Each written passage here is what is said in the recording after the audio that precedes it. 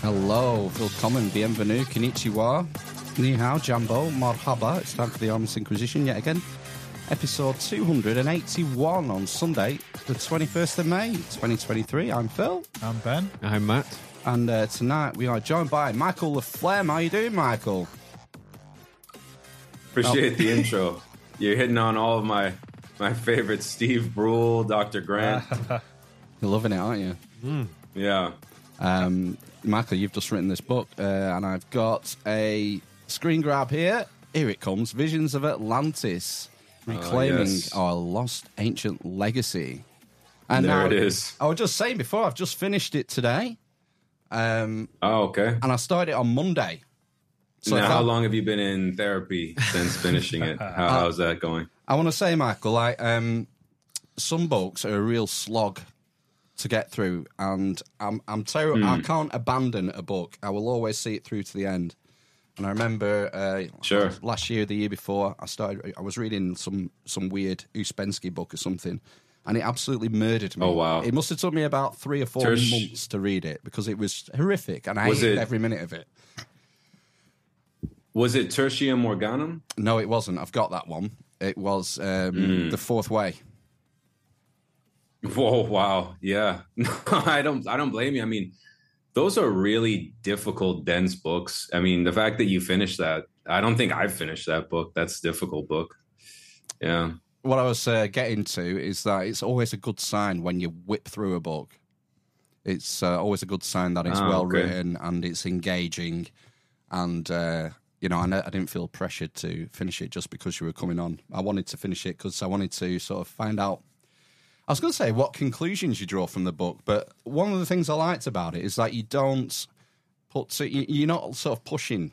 You're not pushing a certain worldview or ideology or anything. You're just sort of letting the evidence speak for itself. Well, that's really great that came across, because I I worked really hard to get that tone.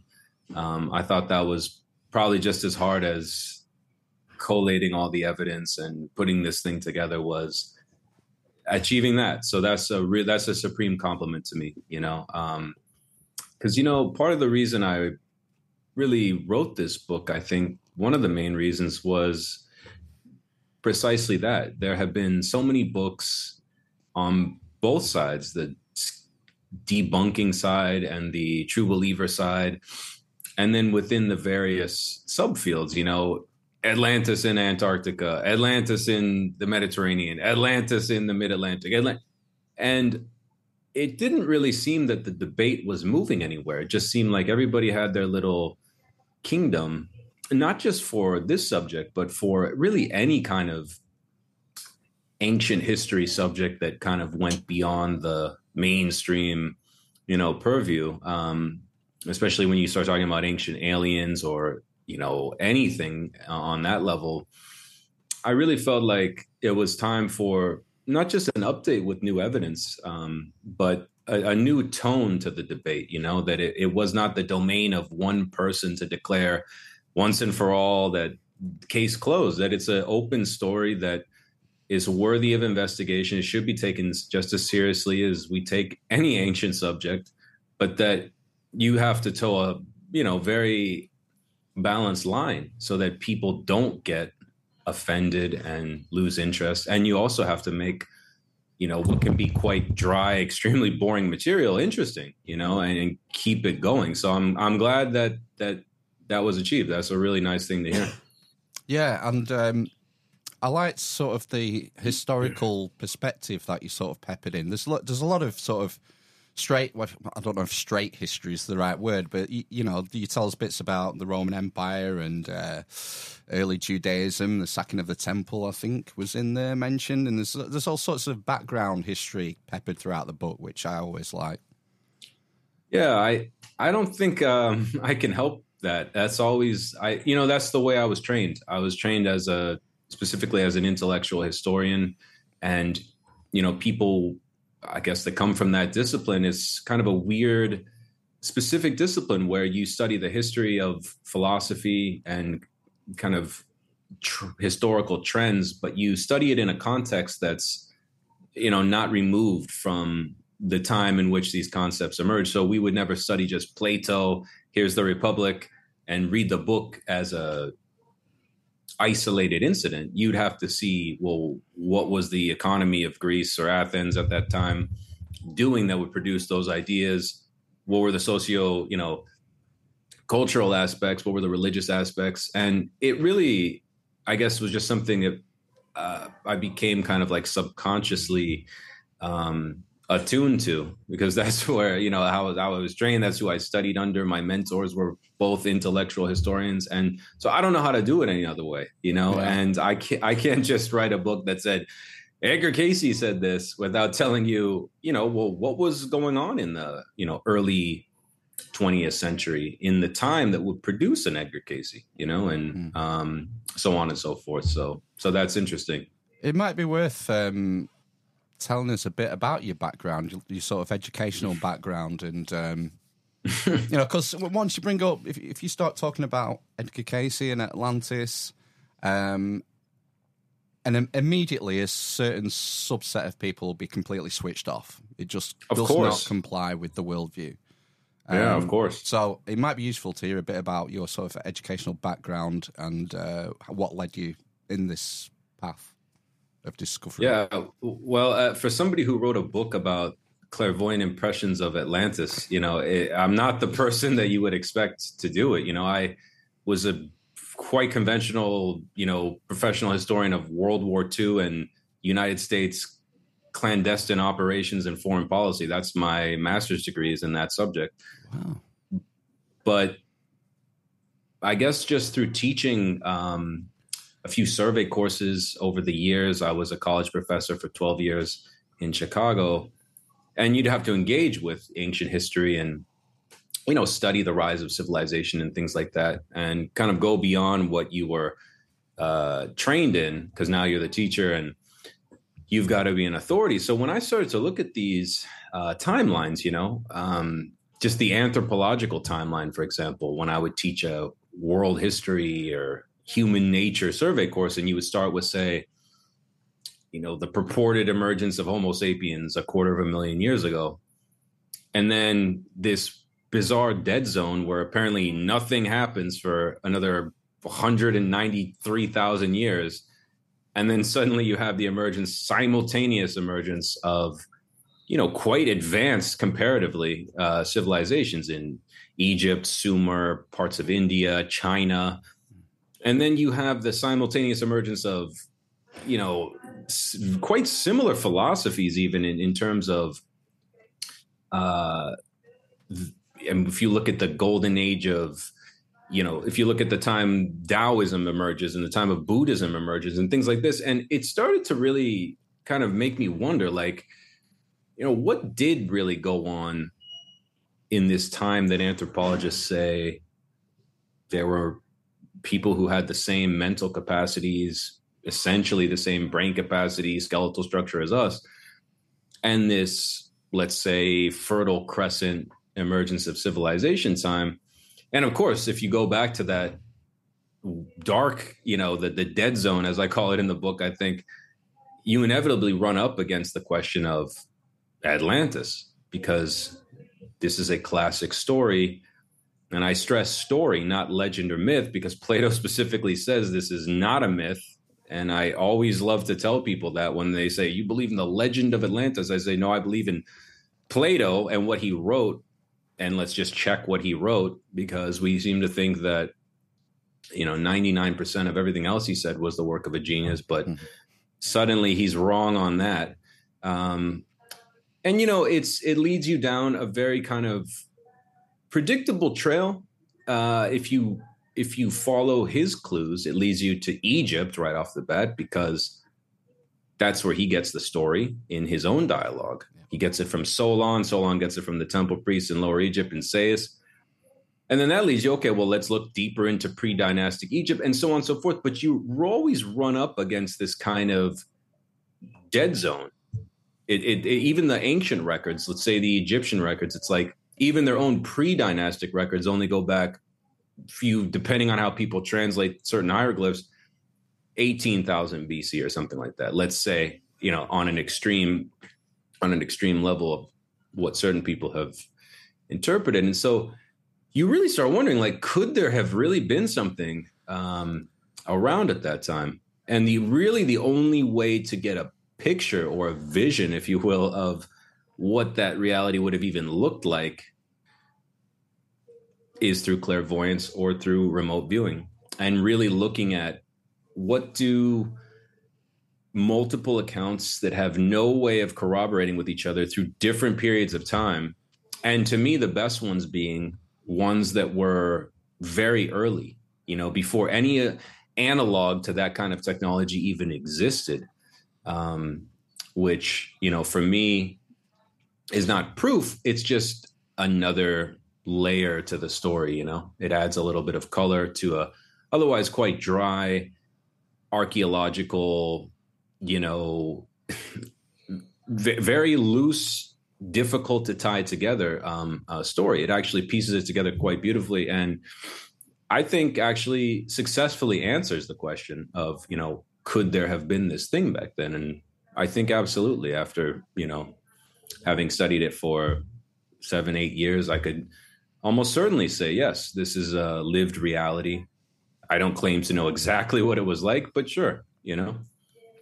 It kind of reminds me, you remember when we had Chris Tolworthy on talking about Atlantis, and there was this sort of idea that anything before written history, where we have written records, is kind of devalued.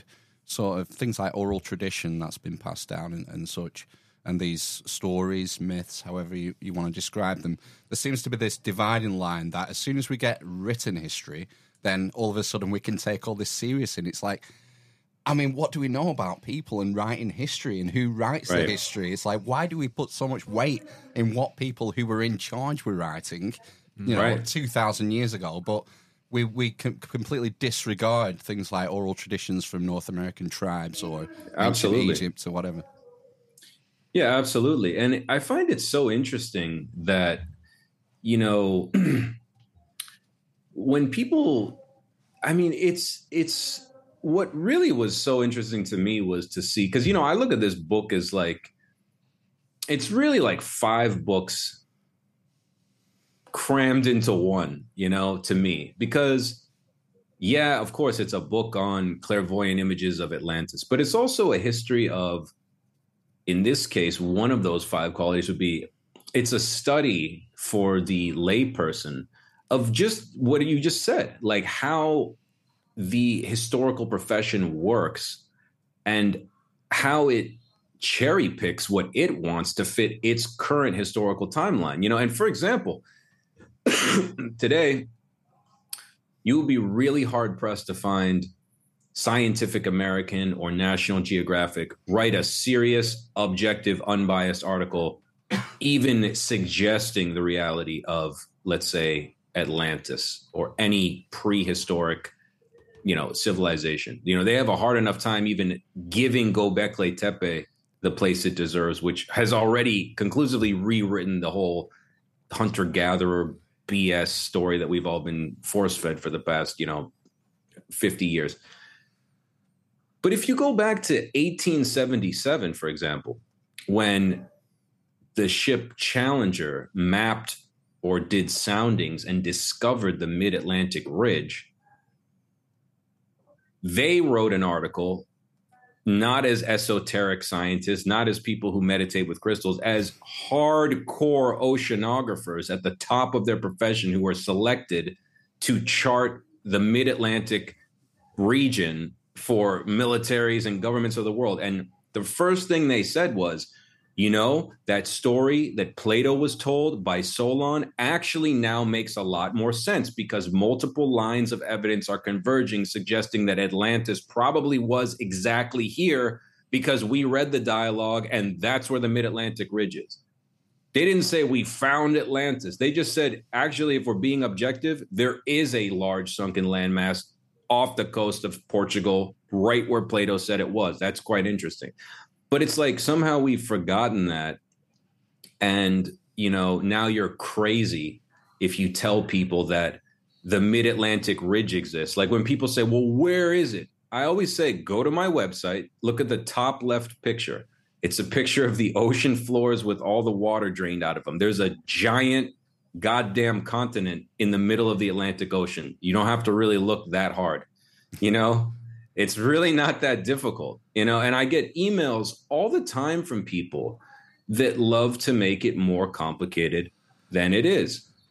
Oh, the Straits of Gibraltar are not the Pillars of Hercules. He was actually talking, and it's like, bro, read the damn dialogue. Read it again.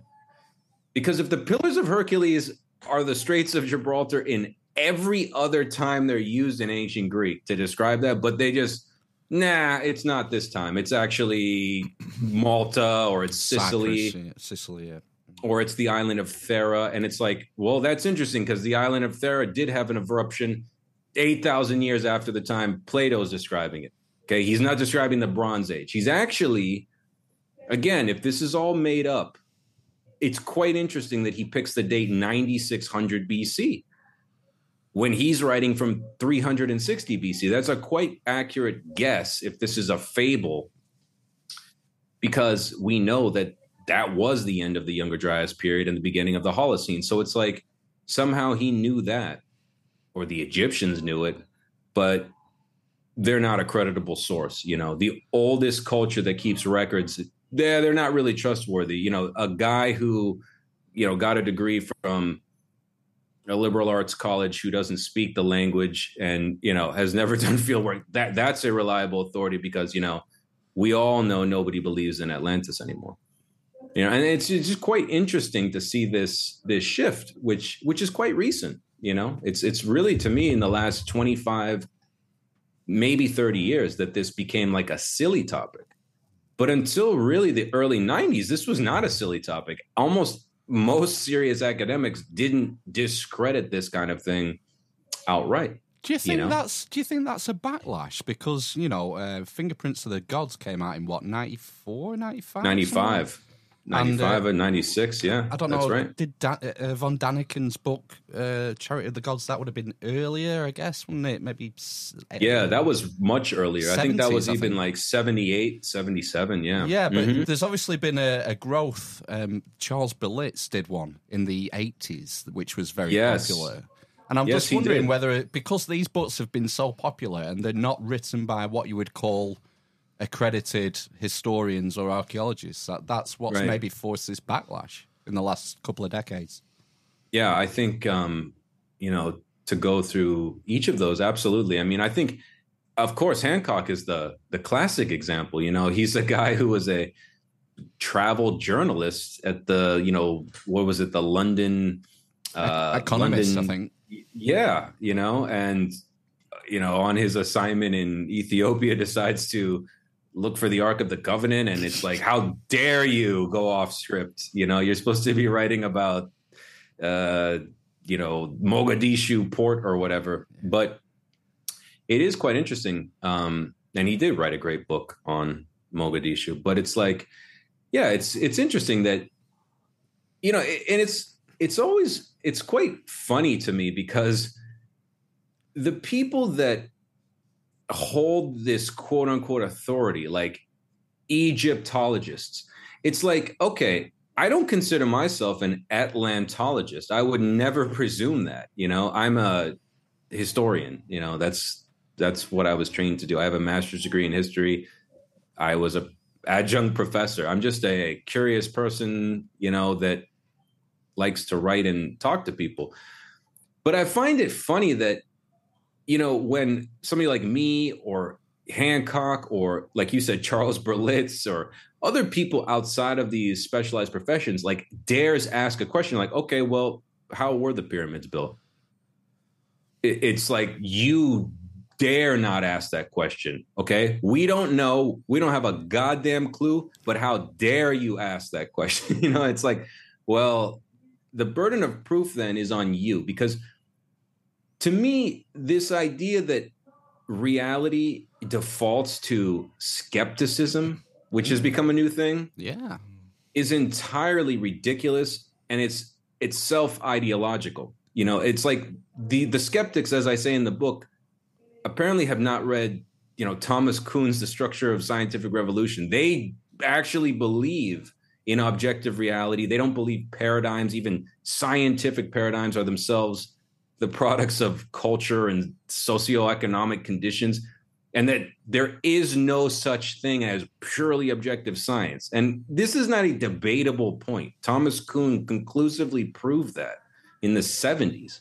So it's like, I find it funny that anybody that tries to advance the field, be it archaeology, ancient history, whatever, is considered crazy now. And it almost presumes like, well, then I guess we figured it all out then. Why are we even talking then? You must have an answer then. But they still cannot answer basic questions, And to me, it's like, well, then you don't have an answer. And if we can answer those questions, even if we have to use esoteric, quote unquote, information that aligns with physical information or myths or linguistic similarities, as I show in the book, well, then if it's based on evidence, then we're winning.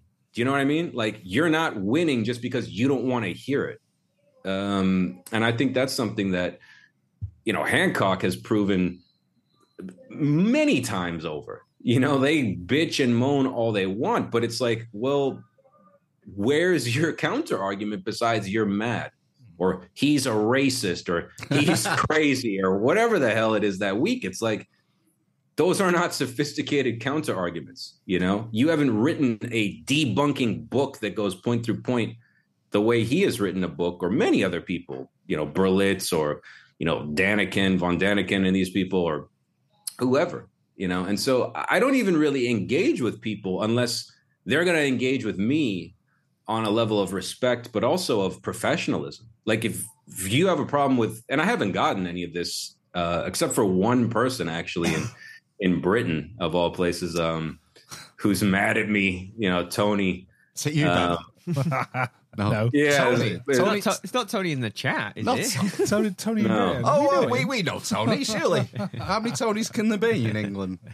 There's an old man that's very mad at me because I dare use esoteric sources, and I don't believe that Atlantis is in the Mediterranean, because it's not, and there's no evidence. And he wrote a book on it, and he's mad that my book's selling more copies and went to number one. That's it.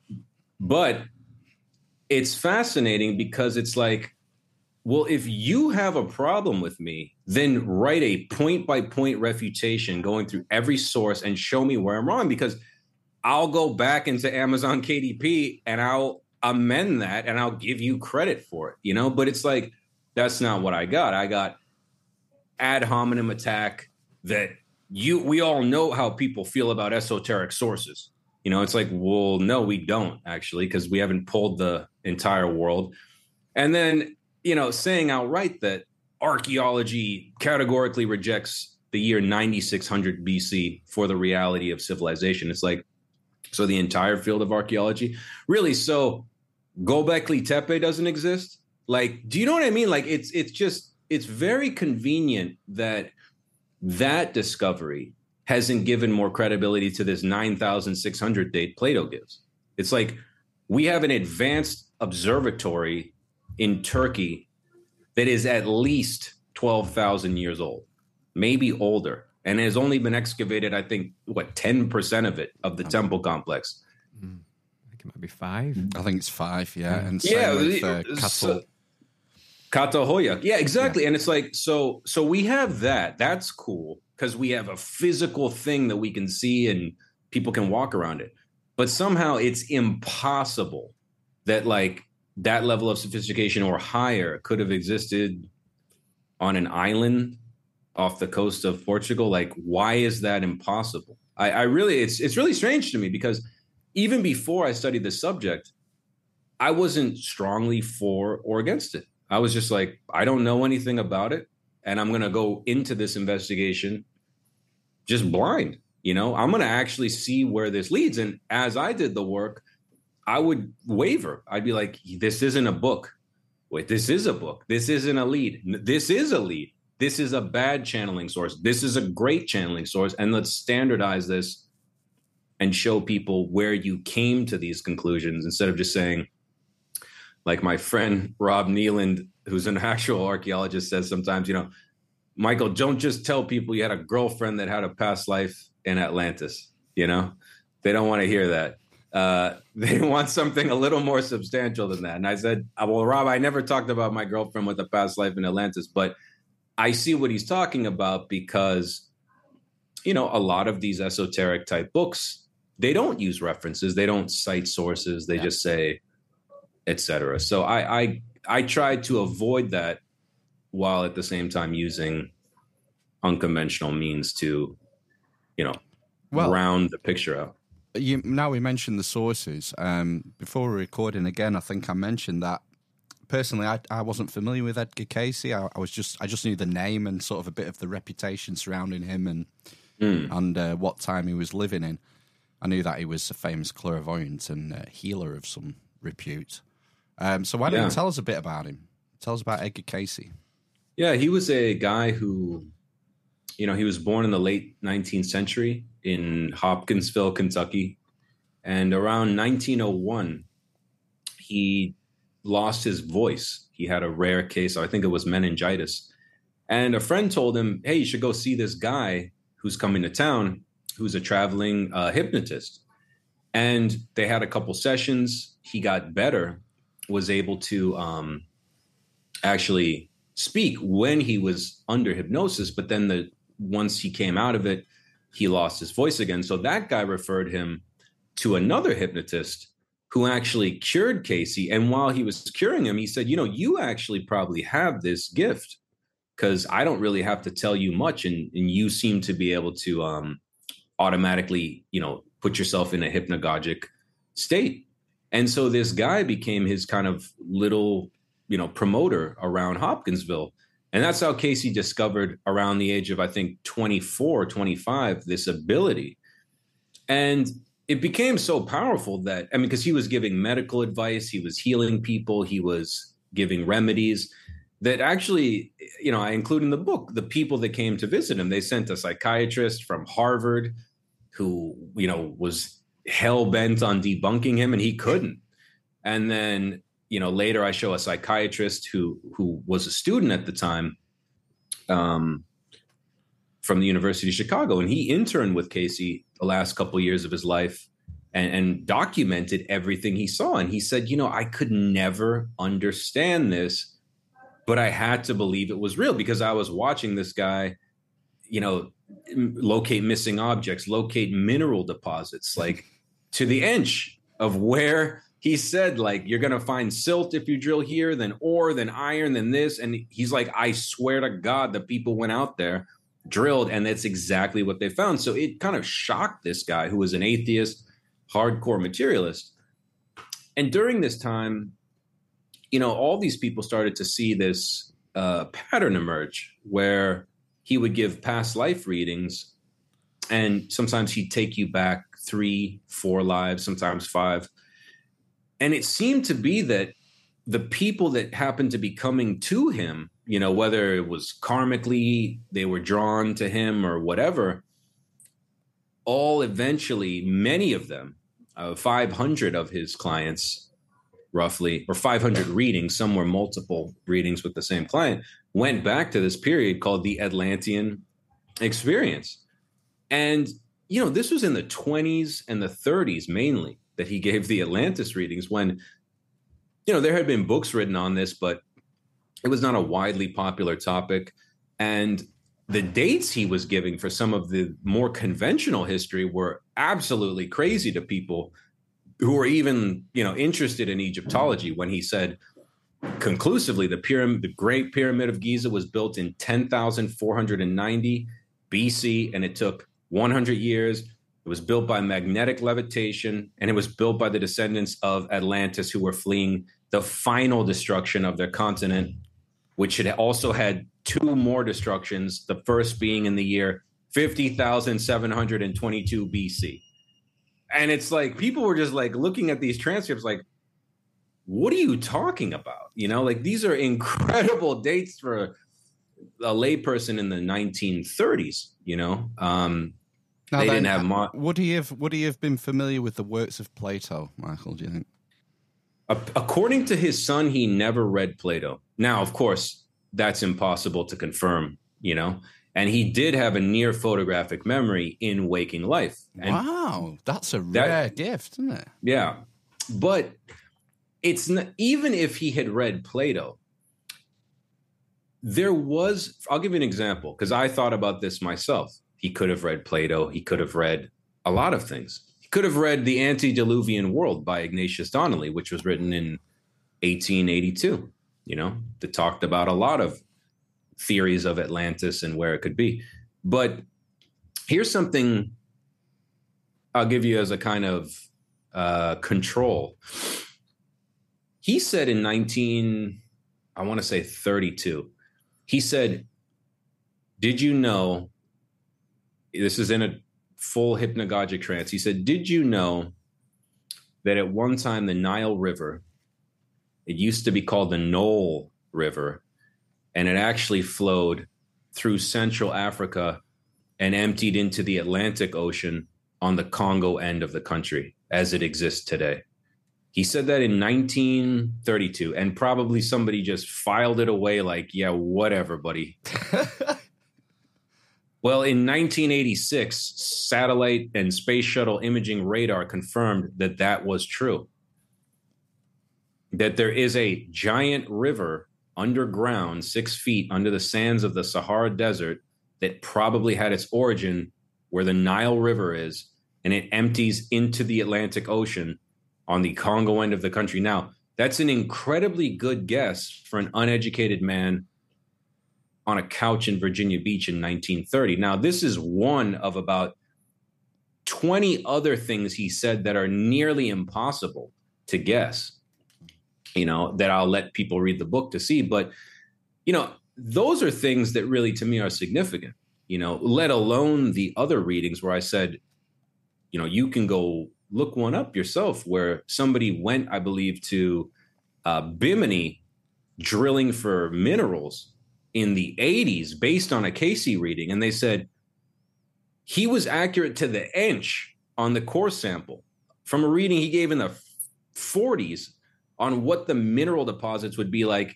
on this part of the island of Bimini. And they did a core sample, and they said it was exactly, the strata was exactly what this reading we pulled from the archives was. How could that be? Well, obviously he's in touch with what he would call the Akashic records, or, you know, on some level he could remote view in real time. You know, he was a kind of super viewer because he could go himself into hypnagogic trance and go back in time and accurately see things to a degree, but he could also give contemporary remote viewing sessions in real time, and you could ask him questions, Q&A, and he had a 95% accuracy rate remote diagnosing medical conditions. That's a good point. Most of these readings were remote, weren't they? There were people writing to him. All of them. Yeah, like pretty much almost all of them. I mean, there were a handful where somebody would be, like the mother of the child would be in the room with Casey, but almost all of them were remote, you know? So he wouldn't even know your name. Well, he would know your name, but he wouldn't know anything about your location, where you live, nothing. It would just be, okay, like a remote viewer gets a target, a number, or a series of letters. And he could diagnose, you know, I show a couple in the book, third lumbar, you know, has a slight fissure on this side of the third vertical lumbar. And it's like, these weren't just random guesses, because when the person went to the doctor, they said, who told you this? Because that's exactly what's wrong with you. And we missed it on your checkup? Like, did you see an expert? And they're like, no, I saw an old man on a couch in Virginia. And, and he went to jail twice, actually, because he was, considered to be practicing medicine without a license. Wow. This is reminiscent of the man Reich, isn't it? Wilhelm Reich. That's how they. Yeah. I think that's how they got him in the end. It is, and they stole his machine, and what is it called? The Cloudbuster. The orgone accumulator. No, the microscope that could see living blood. I don't know. Blanking. Yeah. Spectroscope, some kind of, I forget what it's called, but yeah, but and I talk about that briefly, like, because you're right. This was the time when, the Flexner report came out and the Rockefeller pharmaceutical complex started to get really going. And Casey was caught in the middle of that, where they were shutting down not just him, but all holistic practitioners, chiropractic, yoga. It was all outlawed. You had to have a AMA license to do any of this stuff. Well, that was a great observation you made in the book about that's the American Medical Association, is it? And that's right. The sort of banning of anything other than allopathic medicine. Correct. Yeah. And of course, Rockefeller built and bought that license. Like, everybody that got a AMA degree had to go through his version of medical school. And he's an industrial manufacturing magnate, so he has extra petroleum and toxic crap to get rid of. And so that's why most of those pharmaceuticals at the beginning were, residue from his other industries was going in as filler and things like this. And so, yeah, that was an interesting side arc, because Casey's dream was to build this holistic hospital. That's the only reason he ever took money, was to build this. And I think they started building it, but then I think it was the Depression hit, actually. And by the mid 30s, he had to abandon it. And, he became super depressed and was just like, God, how can I not even accomplish this one thing when I'm like a miracle worker? And then he realized later in life, look, there's other ways to, help people. So I'm just going to do it from my home. And a lot of people think that's what killed him, really, was that at the end of his life, he was giving something like 6 readings a day in a state that a doctor who was watching him said was as near a coma as he could be, actually. So he would go into a coma 6 times, from breakfast to dinner, and pull people's life records or give them medical readings. And it took a toll on him, and I think he died at 65 years old. So that was something I wanted to, 2 things I wanted to ask, is what was the financial arrangement? Did he charge for every reading throughout his life? And also, how many readings in total do we think that he did? Over 15. Yeah, he did 15,000 readings. Right. Over several decades? Over 40 years, right? Basically. Yeah, over the course of about 40 years. And he died in 1945, January, I think, 1945. And occasionally he did ask, some of his richer benefactors, because again, he wasn't just being seen by average people. You're talking about Harry Houdini came.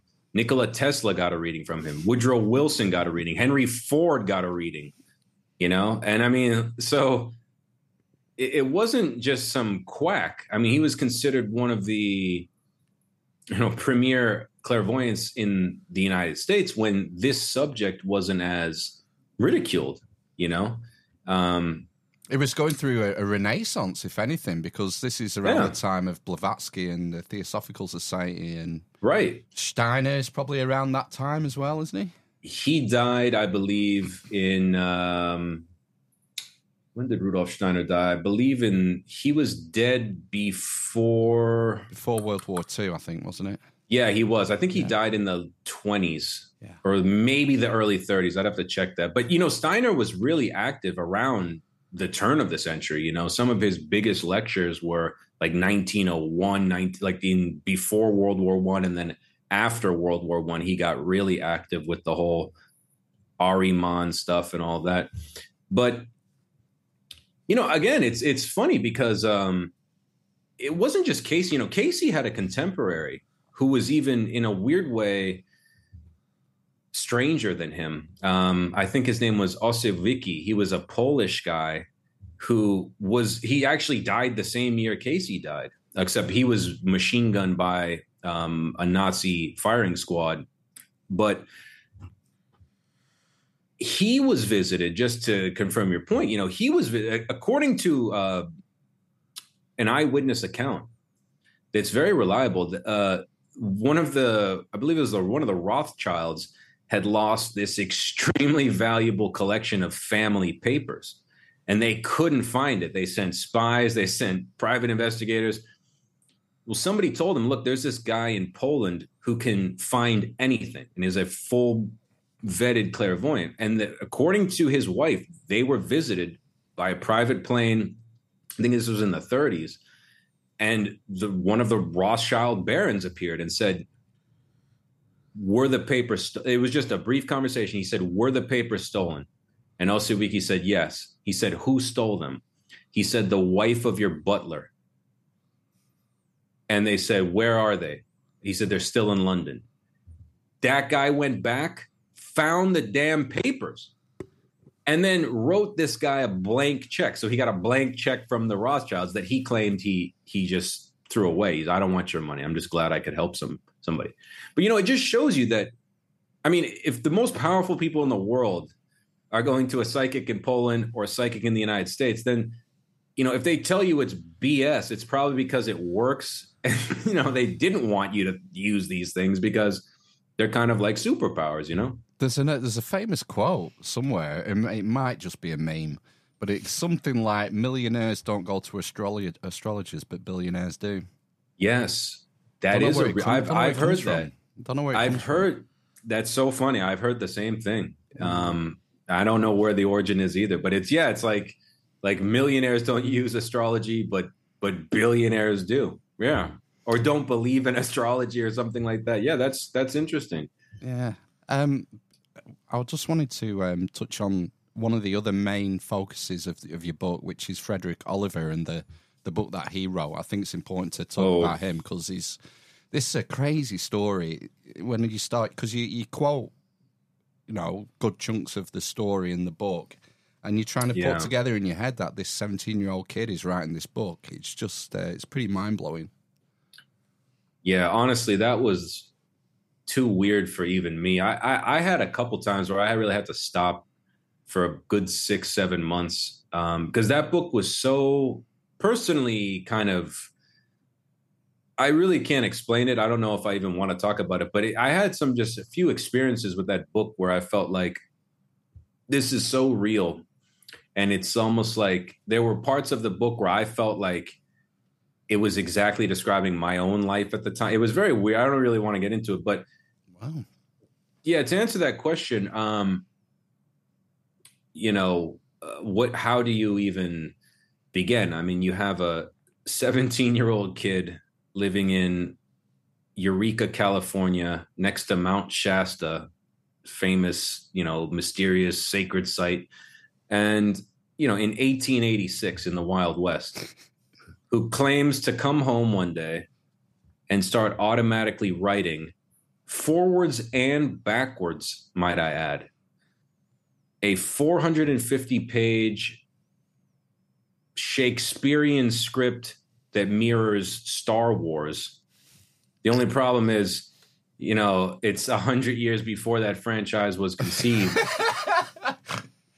But it's talking about being on a ship that can move through the air fast and go underwater, and talking to a princess on a holographic projector, you know, while you're fighting basically the Sith and you're dealing with the Jedi, except you call them the Sons of Solitude and, you know, the Sons of Belial. But it's essentially Star Wars, but channeled by a 17-year-old kid who had no formal education. and it's set in Atlantis in the year 11,160 BC. So it's quite strange. It's not for everyone. Doesn't he describe some sort of handheld device that they all had as well? Yeah, he describes a cell phone that's holographic. He describes it, calls it a name, NAIM. Like a mirror. Does he describe it as like a mirror? Yeah, it's a handheld mirror. It's a black mirror that can holographically project your friends. The only problem is he's a kid who lives. Yeah, the only problem is this thing here, this black mirror that's handheld. I know, yeah. Yeah. Crazy. Yeah, and I mean, where did he get this? Where did he get his theory of the sun that he spends 2 full pages describing what the sun really is? Where did he get his theory on what cathodicity really is, what magnetism is, it's so weird that the first time I read it, I said, this has to have been like, where's the part of the book? I'm going to read it again so I could see like where Nikola Tesla wrote like, hey, just kidding, I wrote this. Right, because there's like physics and engineering and all sorts in it. Yeah. I mean, I almost want to read a passage from it, if I can. I don't have it in front of me, but it's beyond the level. Like, there is no 17-year-old, like Einstein at 17 could not have written some of the passages from this, nor Tesla, nor Shakespeare. Like, there is no 17-year-old kid that writes at this level. It's impossible. Yeah. Unless he's the greatest writer in the English language. But then the question remains, well, he wrote this at 17. He died 16 years later at the age of 33. And his mom didn't publish the book until 1904.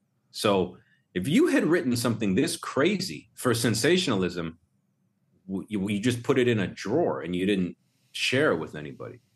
So there's no motivation for sensationalism. There's no motivation for one day I'll be the greatest undiscovered fiction writer. Like, his mother had to take a bunch of notes and bring it to some, publisher in 1904 that was like, what do you want me to do with this? And pay them a lot of money to standardize it, figure out which page went where, because a lot of it was out of order, and then release it to a very small group of, local bookstores until it was later republished in like 1925 en masse. But again, it's like, what's the motive? If this is fake, which this is a great work of fiction. You go on Amazon, this is a great work of channeled fiction. It's like, once again, just like Plato, this is not fiction. Frederick Oliver specifically states that this is a true account of my friend Philos's life in Atlantis in the year 11,160 BC on the island of Poseid. And this is how it begins. And what I tell people is, I only had maybe 2 moments where I damn near fell out of my chair or quit the project. And one of them was when he includes just casually in the middle of this book, there just is a blank page and then there's a map. And he says, this is the island of Poseid. This is where I used to live. And I looked at it like, okay, like whatever. It's a triangular shape. Okay, cool. Like, what am I supposed to do with that? Then you look at the mid-Atlantic ridge and you turn that shape. You don't change the shape. You just tilt it and you superimpose it where the Azores are today. And it's an exact fit. And the problem is that was not known until the 40s. When he wrote that book, there was one map of the mid-Atlantic because they did soundings 10 years before that book came out. They took a sailing ship with steam power perhaps and used ropes to find out how deep it was. But they didn't know what the exact contours of the miles of the mid-Atlantic ridge looked like. There is no map. So when you look at a modern satellite map, and it's exactly the map he channeled and drew in 1886, again, that's when I was just creeped out because it's like, oh my God, this is true. Like, even though you thought it was true, it is true. And therefore, you got to sit down for a minute and like take a break from all this shit because you're going to go crazy. Yeah.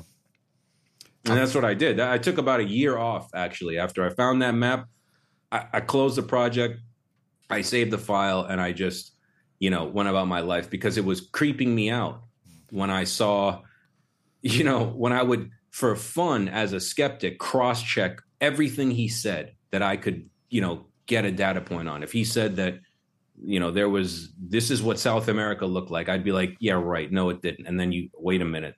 What?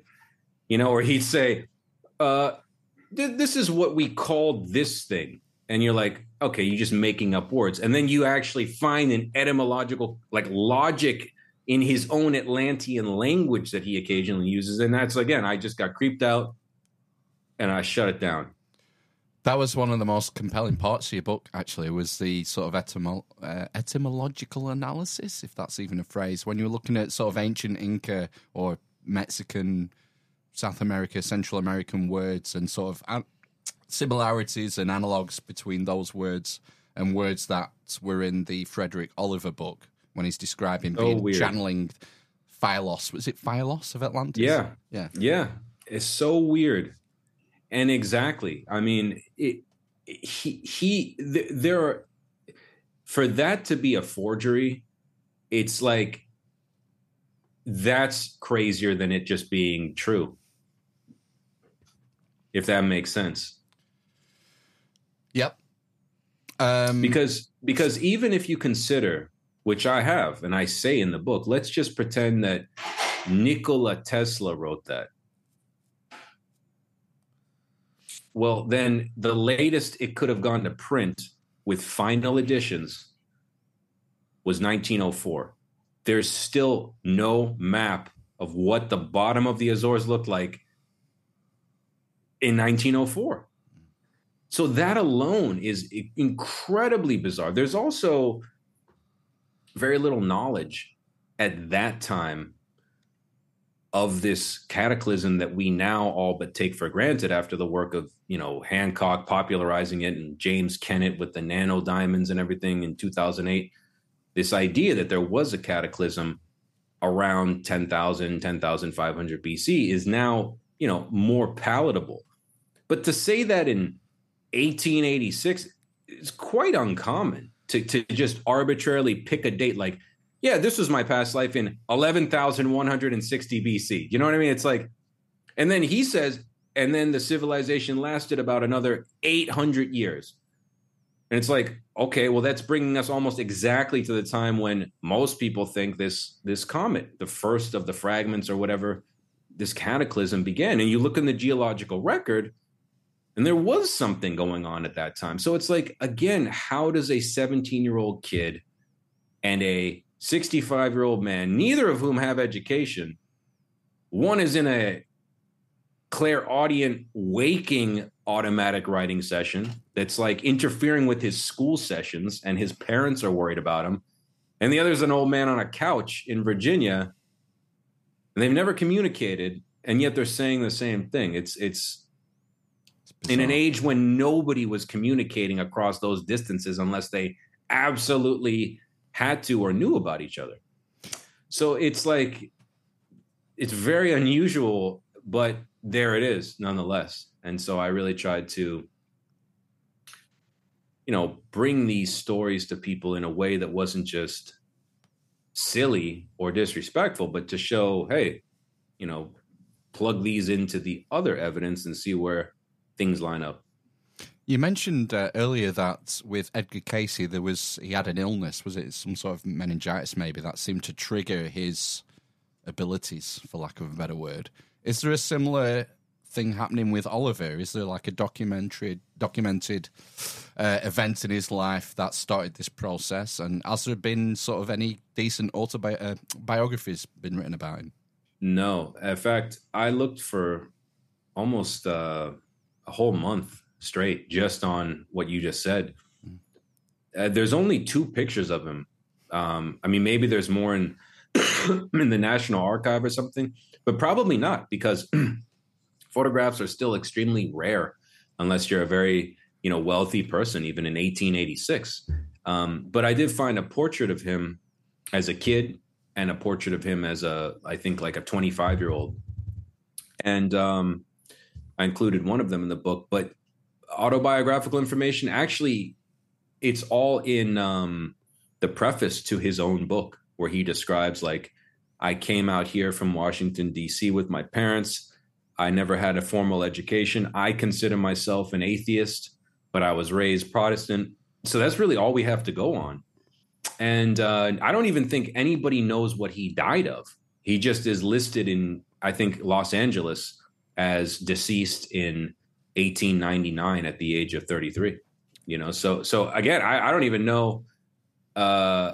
There's very little information on this kid, but what he says in that intro was just one day he started getting this feeling like somebody was talking to him, not while he was asleep, like while he was just out journaling or, you know, mining or going for a walk by Mount Shasta. And he said it started to interfere with, like, my parents would be talking to me like, Frederick, dinner's ready. And he's like, I'm channeling a book on Atlantis. Like, I can't talk right now.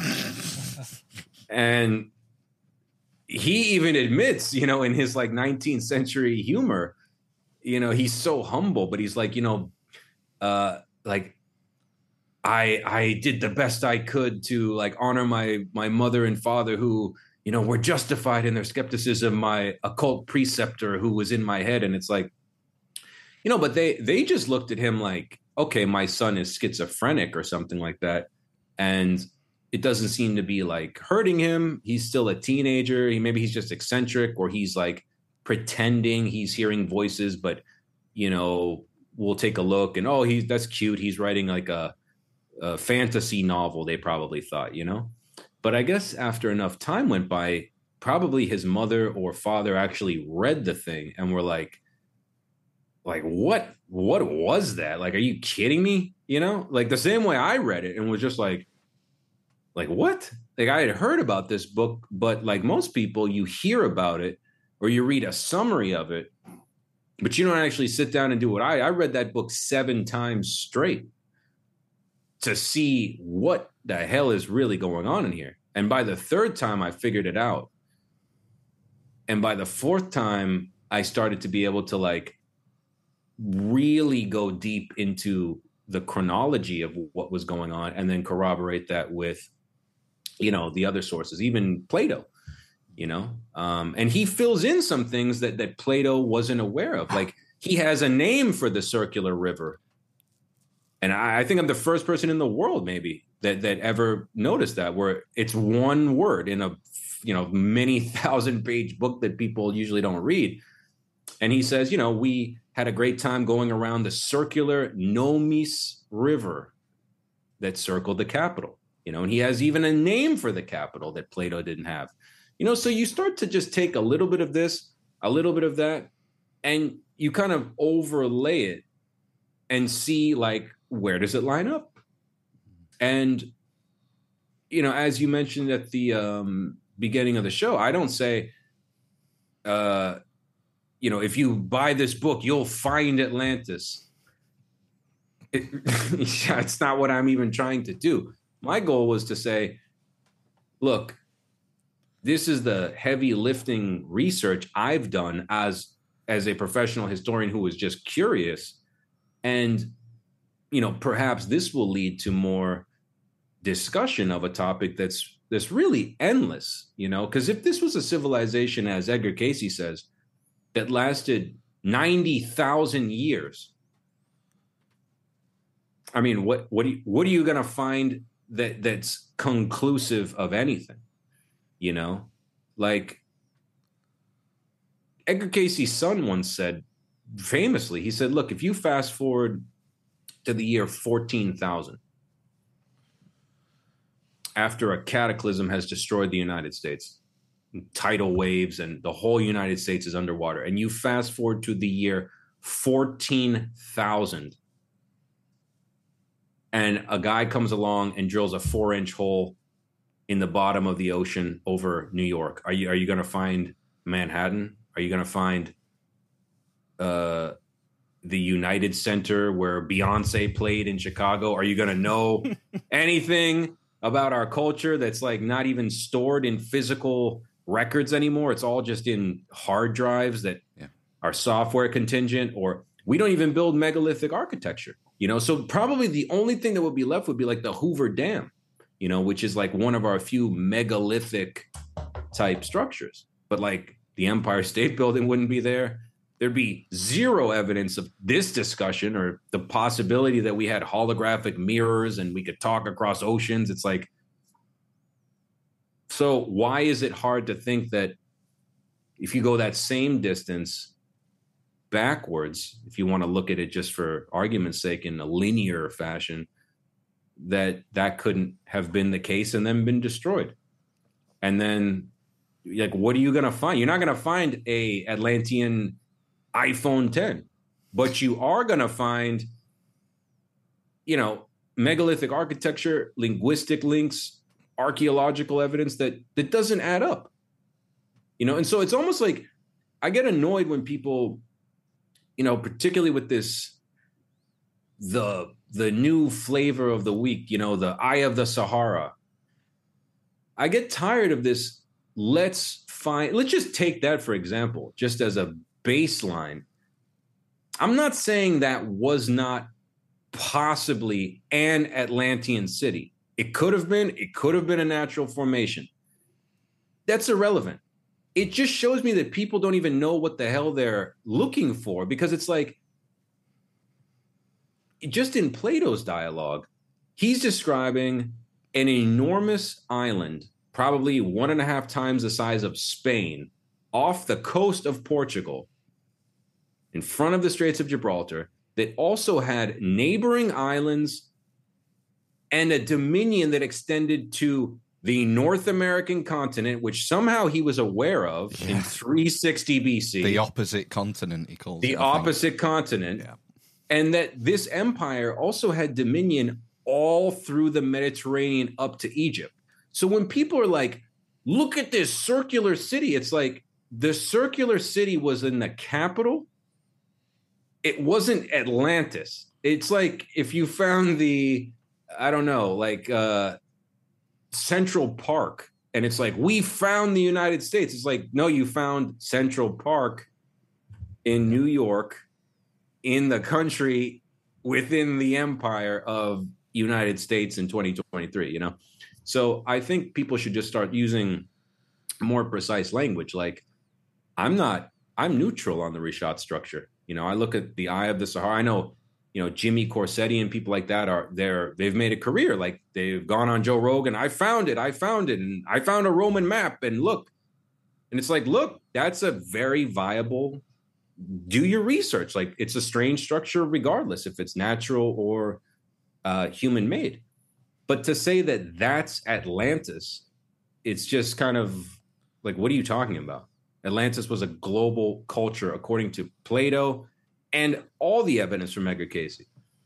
You know? Yeah. It wasn't a circular city that, you know, was the most powerful circular city in the world. And once you find that, and just stayed there. They were just happy just staying there in that couple of square miles. They wouldn't want to, take over anywhere else or anything like that. That's not anything to do with human nature, is it? Exactly. And it's so funny to me, because it's like, I don't think they've read the dialogue, you know, because when people even say, like, well, what did Egypt have to do with Atlantis? It's like, did you read the dialogue? Who the fuck told Plato the story? It wasn't another Greek person. It was the Egyptians telling Solon, who told Plato. And then in that story, they talk about a global cataclysm where a comet burns up everything on Earth. And again, it's like, how did they know that in 360 BC? And then they said the date that happened was 9006. It's like, so they're describing an event that many cultures around the world have described around that same time, you know? And I think it's disingenuous and it's insulting to these otherwise, you know, people we consider geniuses, you know, we would never say that anything else Plato said is BS and made up. It's like he is considered one of the great geniuses of Western philosophy, and yet, he's wrong there. Yeah. And so to me, that says more about the people looking at it. Because I'm fully prepared to, if somebody can refute anything, and I really mean this, like, it makes my investigation better because I'm not invested in finding this thing, because it's not something you're gonna find. It's just it's like saying, well, when are we gonna find the Roman Empire? How come we never found it? Like, you keep talking about the Roman Empire. Where is it? It's like, well, there's the Colosseum. It's like, no, but where's the Roman Empire? Yeah, it's an abstraction. It's like, what are you talking about? It's like, I mean, we can't even find Alexander the Great's tomb. Right, yeah. I mean, think about that. There is an argument. I don't believe it, but there are people who argue that the evidence for the existence of Alexander isn't that strong. I tend to disagree, but people make that argument, because we don't have a body. Right. And, and I mean, don't even get me started on, I won't insult your audience. I won't take it to Netflix Cleopatra. We won't go there. Oh, fuck. But we'll save that for part 2. Yeah. Well, I'm waiting for the Idris Elba as Alexander. That's going to be the next one they're going to do probably. But, I think... hey, as long as it's not a documentary, I'm fine with it. But don't call it a documentary. That's the thing. That's exactly the point that I think is absurd. It's like, you're free to use a Chinese woman to play Cleopatra if you like, but that's not a documentary. And the Egyptian government has every right to be like, please find somebody that's closer to Ptolemaic Cleopatra, please. That would be nice. But again, it's just, that's okay. But how dare you look for Atlantis, But, I think it's just like you said, we debate things that are much more contemporary, and we don't have even to take the case of Alexander just briefly, the best account of him from Ptolemy himself, Cleopatra's great granddaddy, that was lost. That was lost in the Library of Alexandria. Yeah. Right. So that was supposed to be the greatest account firsthand from his companion in the cavalry. We don't even have that. So I think it was Arion that wrote the definitive history of Alexander, but that was written in Roman times, like 400 years later. So, I mean, he was not a firsthand account of that time period. He was going off Ptolemy's records that we can't see. So it's all it's much looser than people think. But I think it's like you said, it's like we get to a point where, well, that's good enough. So we'll roll with that, but with a topic like this, I think people are less averse, or they're more averse, because whether or not Alexander looked like this or did that or won Gaugamela with this tactic, it doesn't change the fundamental kind of course that we are comfortable with, which is that, people were primitive and we have iPhones and we're the best. The Atlantis story is a humbling story, because it's like, not only were we much more advanced, in many ways, technologically, spiritually, but that in Casey's story, we blew ourselves up twice. And then the comet came in and finished off the world. Yeah. And that's legitimately terrifying, so I understand. I think that's the main obstacle is psychological and human and academic arrogance, not the lack of evidence, Absolutely. Cool. Well, Michael, we've blown over an hour already. I don't know where the time goes, but anything you want to say before we play ourselves out? No, I just appreciate. I hope I haven't offended too many people. I doubt it. No. But I try to read my hosts, and you guys seem pretty cool. Unoffendable. So, Yeah. yeah, you seem like nice people that aren't, full of shit. So I try to match that myself. But no, I really appreciate it. And, I'm glad that, of all the things, and I don't even look at it like as that sounds very rude. Of all the compliments you could have given me, I don't mean that.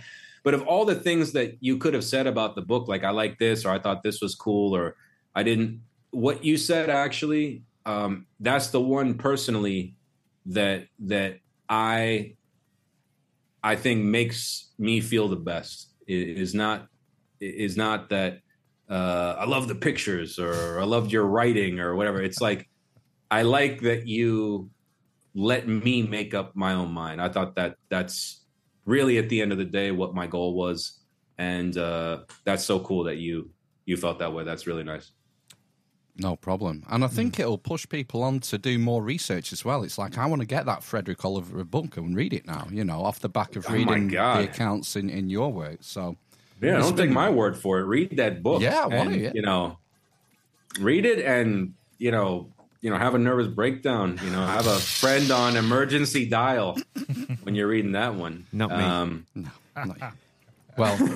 Well, Michael, it's been an absolute pleasure. The links are in the show notes, as always, if you want to get a copy of the book or visit Michael's website, michaelleflem.com. Yeah, thank you so much. Stay on the line for us for 1 minute while we play ourselves out, Michael.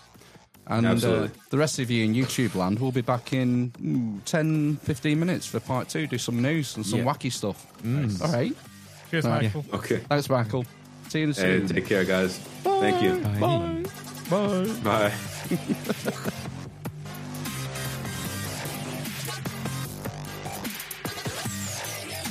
Ready to finish discussing my horrific wind. Yes. Yeah. Right then, we're back.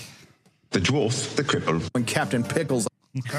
Captain Pickles. Nice. Did you clock who that was?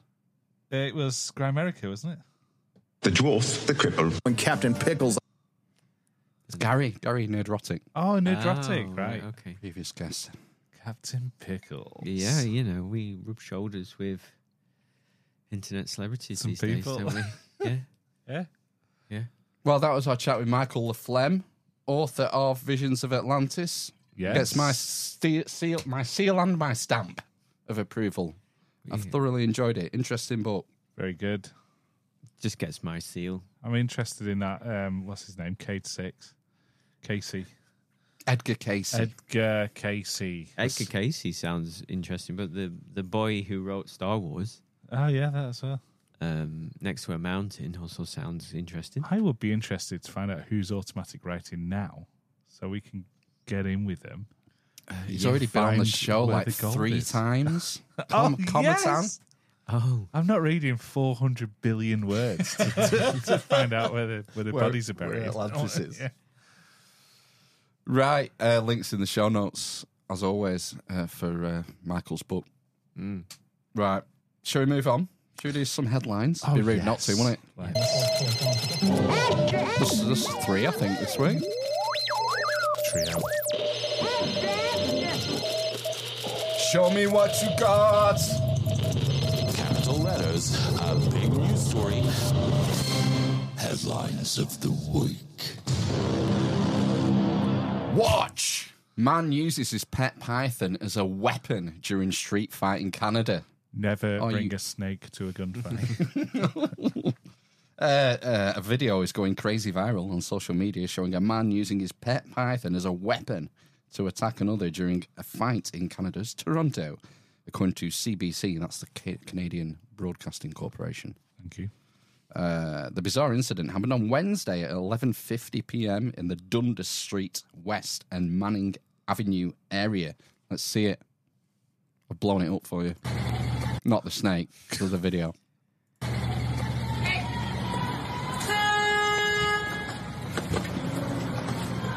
What the hell? Get on the ground! Now! Get on the ground! that's a real snake. On the ground! Get on the ground! Is it not dead? I think it's dead. Is it a dead snake? The snake slithers away. No, it doesn't. The video shows a man swinging his pet snake and using it to strike a person in the middle of the street. The victim tries to defend himself, but the man continues to thrash him with the snake. Seconds later, a Toronto police vehicle pulls up and officers break up the fight and make the men lie down on the ground. Meanwhile, the snake is seen slithering away. In a statement released Saturday, police said they received a call about a man threatening people with a python, and officers were dispatched to the area. Quote, there was a physical altercation, and the man used the python to attack the victim. What? Police said in a news release.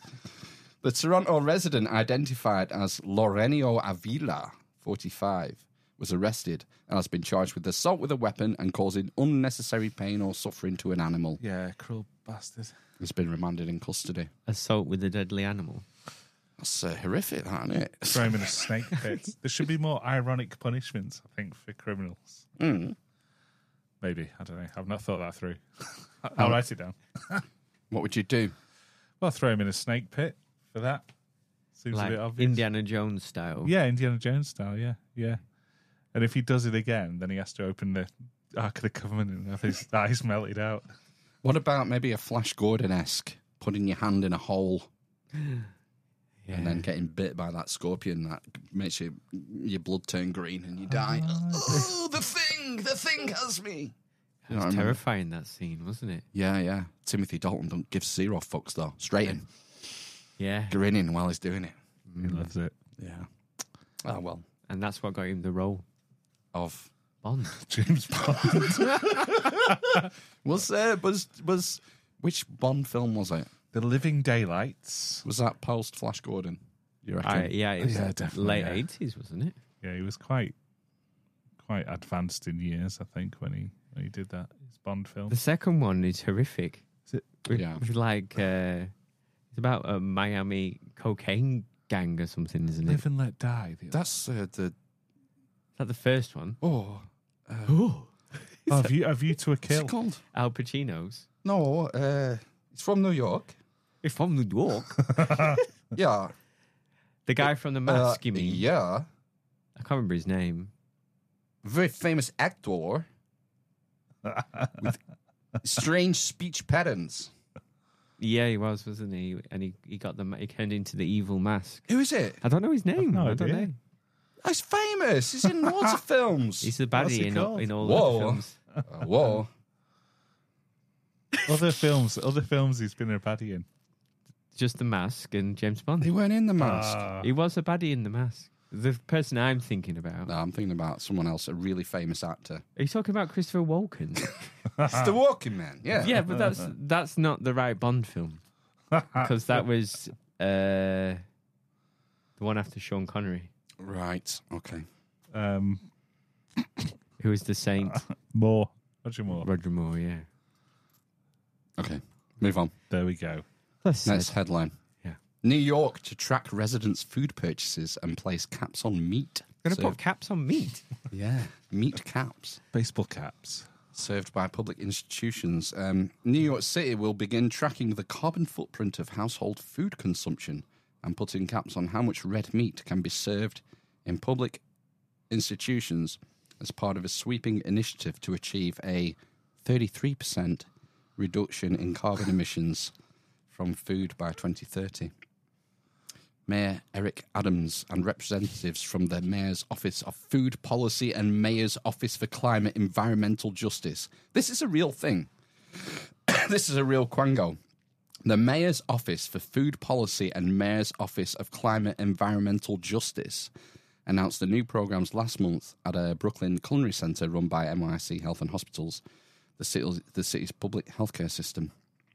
Just before Earth Day, this was announced. At the event, the Mayor's Office of Climate Environmental Justice shared a new chart to be included in the city's annual greenhouse gas inventory that publicly tracks the carbon footprint created by household food consumption. The city already produced emissions data for energy use, transportation and waste as part of the annual inventory, but the addition of household food consumption data is part of a partnership that London and New York launched with American Express. So that's how they track it.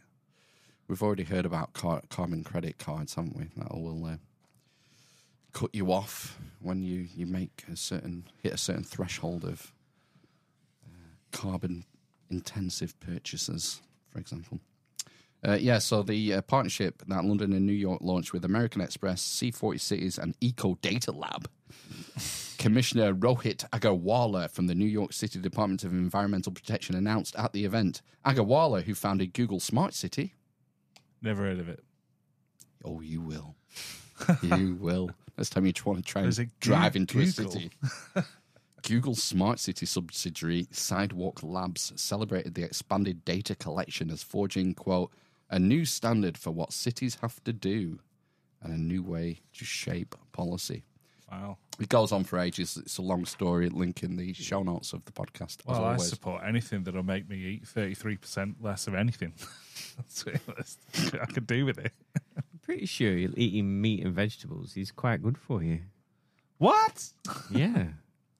Oh, well, they would disagree, you see. Mayor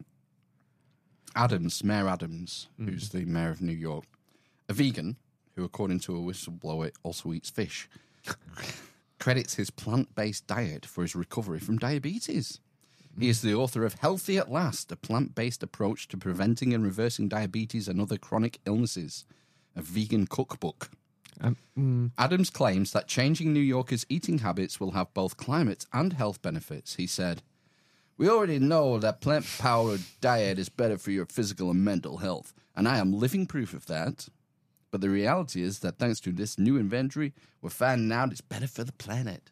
So you're going to get better, and the planet's going to get better once you go vegan." It's a win-win. Lose, lose, lose, lose, win-win, lose.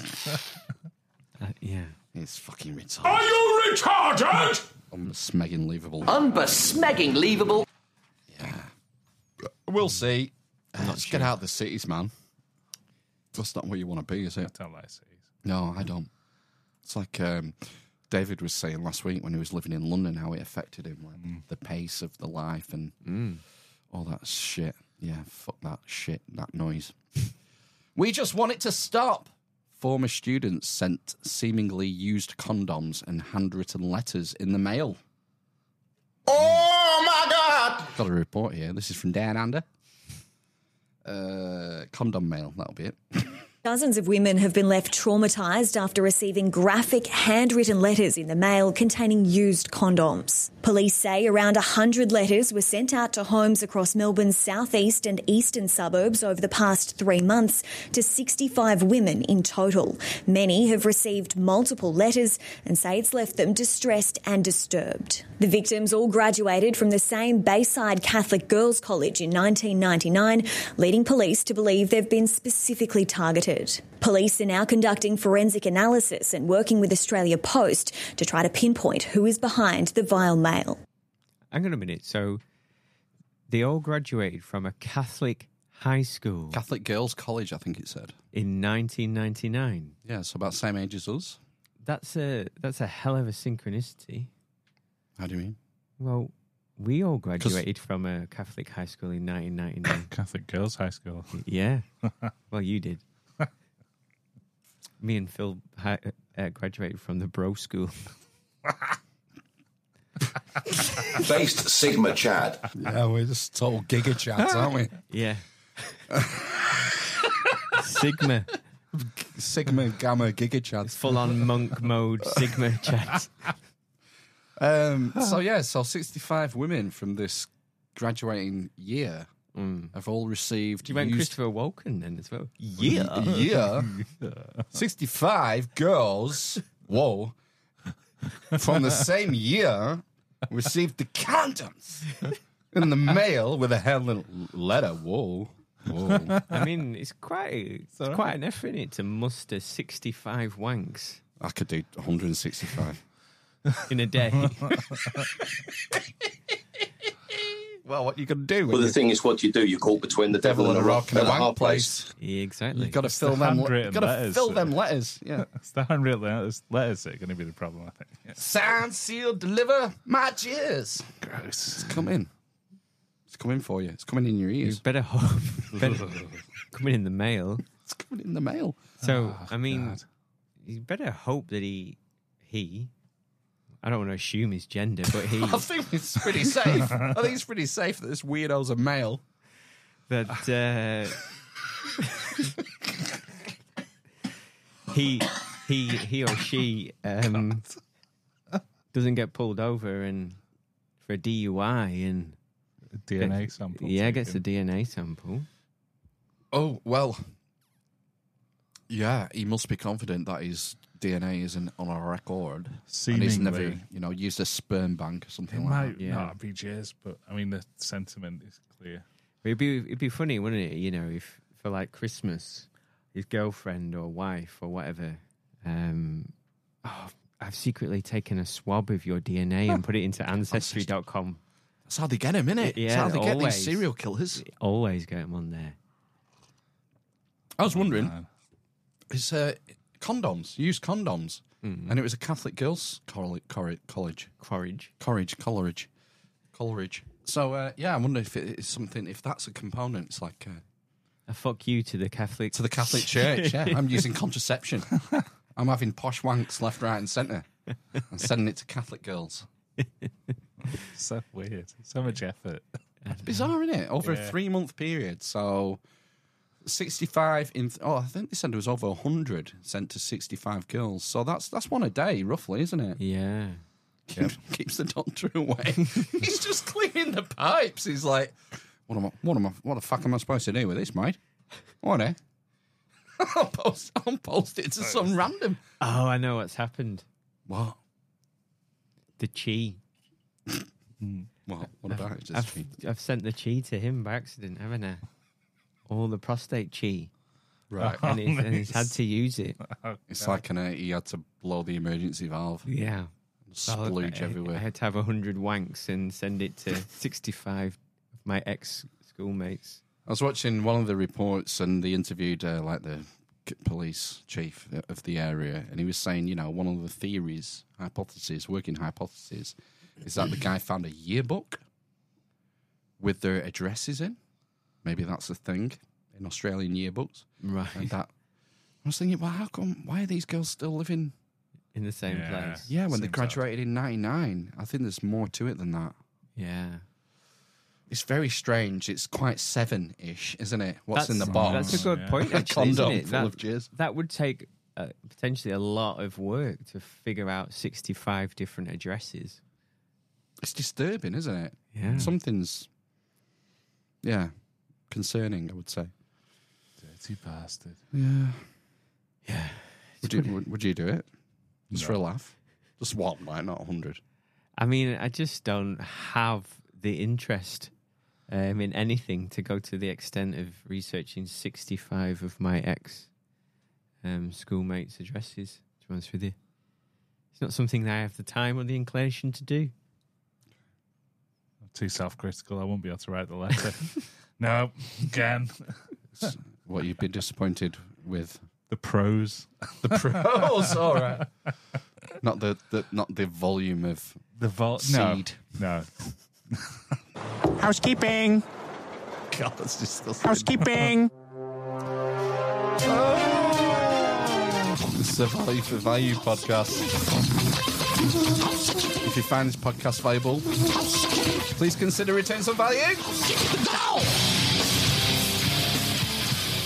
My favourite way of returning value, as always, every week, is word of mouth. Sending people links in your Twitter, your Facebook groups, your Discord servers, your Element servers, your Reddit posts, whatever.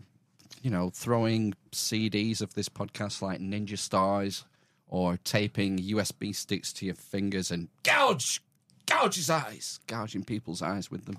Yeah. If you work in a tattoo parlor, just put a link on underneath your latest art. QR code. Yeah. Yeah. Just add them in. I've got the clip actually of because I referenced the gouge the eyes a couple of weeks ago. I don't know. I felt that people maybe didn't understand, and so I'm going to educate you. This is from a Red Letter Media video. I think it's Best of the Worst, Volume 24. And this is a clip from, I don't know if you call it an infomercial, like almost like a self-help type video, presented by Detective Stanford Strong, retired. And it's all about personal safety. So, like, how to stop yourself getting carjacked, what to do if you get carjacked, how to react and whatnot. So I've just got this little clip. Break the wrist, walk away. There's one last chance you have, though.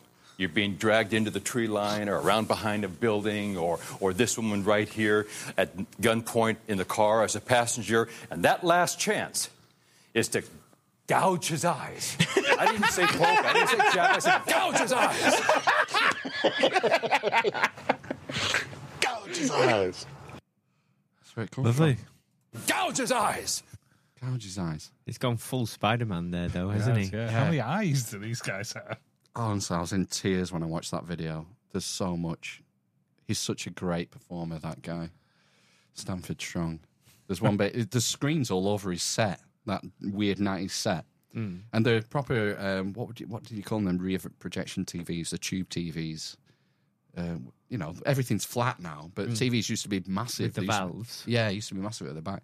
And he keeps pointing at the screens, and every time he hits a screen to bring up the next video, it makes a little punk, Honk. punk, punk. So it's great. Good Nice. watch. I'll put a link in the show notes. My favourite If you're not way- watching Red Letter Media, you really should be. Go on. I was just going to say my favourite way to engage is to leave us a review. Oh, And tell us about that review so we can read it out on air. right. Okay. That's I new. thought I'd mix it up a bit. That's new. You weren't expecting that, right? No, not at all. I mean, I like it when people join the Element server. That is good. I think we've got a couple of new members tonight. Really? Well, possibly. Oh, right. Okay. Remember to add yourself to every single room. It's a bit funky to get going. And then once you're in, you're in. Ask someone if you're not sure. Element is like the hub. It's what used to be Discord, but we're not allowed to Discord anymore. So we have an Element server where you can send us all sorts of clips and news articles, Yep. show artwork. Oh, yeah. Don't have any show artwork this week. Oh. So I knocked this one up. What's that? Michael Flem, 281. Powerful. That's that like other guy? That's Edgar Casey there. The sleeping Balloon prophet. face. Sleeping prophet there on the left. He's awake. Sign up for the newsletter. The Rumspringer comes out at the beginning of every month.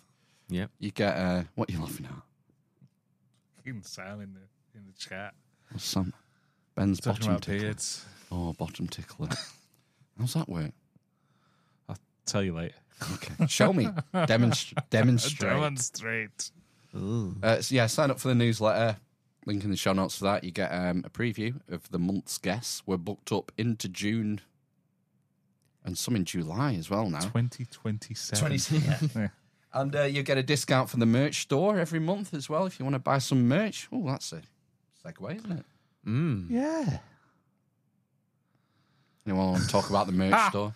So you can get your, your hoodies, your t-shirts, your bacon nuts, mugs. Look at that fine T-shirt. That's beautiful. Some hefty testes on Look at there. the size of those testicles. Test. Mug form. Each is bigger than a man's head. Yeah. You could even get yourself literally the communistic hoodie. That's literally a communist hoodie. Yeah. 3 weeks to flatten the earth How T-shirt. much is literally a communist hoodie, Phil? I don't know. It's in that £33. These prices are not correct. Oh. I don't think. probably- Because this is an old screenshot from ages ago. Do we follow a numerological pricing system? Oh, right, like an esoteric Yes. pricing system. No. Everything is £432. It Yeah. has to be. Yeah, go buy some merch. Link in the show notes for the merch store. You can support us that way and get something to keep as well. Yeah. Yeah, it helps. What do we say? Keep the shit show going? Yeah. You can send us focus chi requests. If your chi is depleted, you can put a request in. If you're in a funk, if you have an exam coming up, if you've run over a squirrel, those kinds of things, then you can always request some chi and we will replenish your chi. Don't then send out that chi jizz in condoms No. to your ex-classmates. Keep it to yourself. Keep the jizz reabsorb. I think you're meant to. That's how you fucking ascend, isn't it? Yeah, exactly. That's how you get your chakras and in your spinal fluid and shit. Fucking start enlarging that pineal gland. Exactly. Get that crust off it.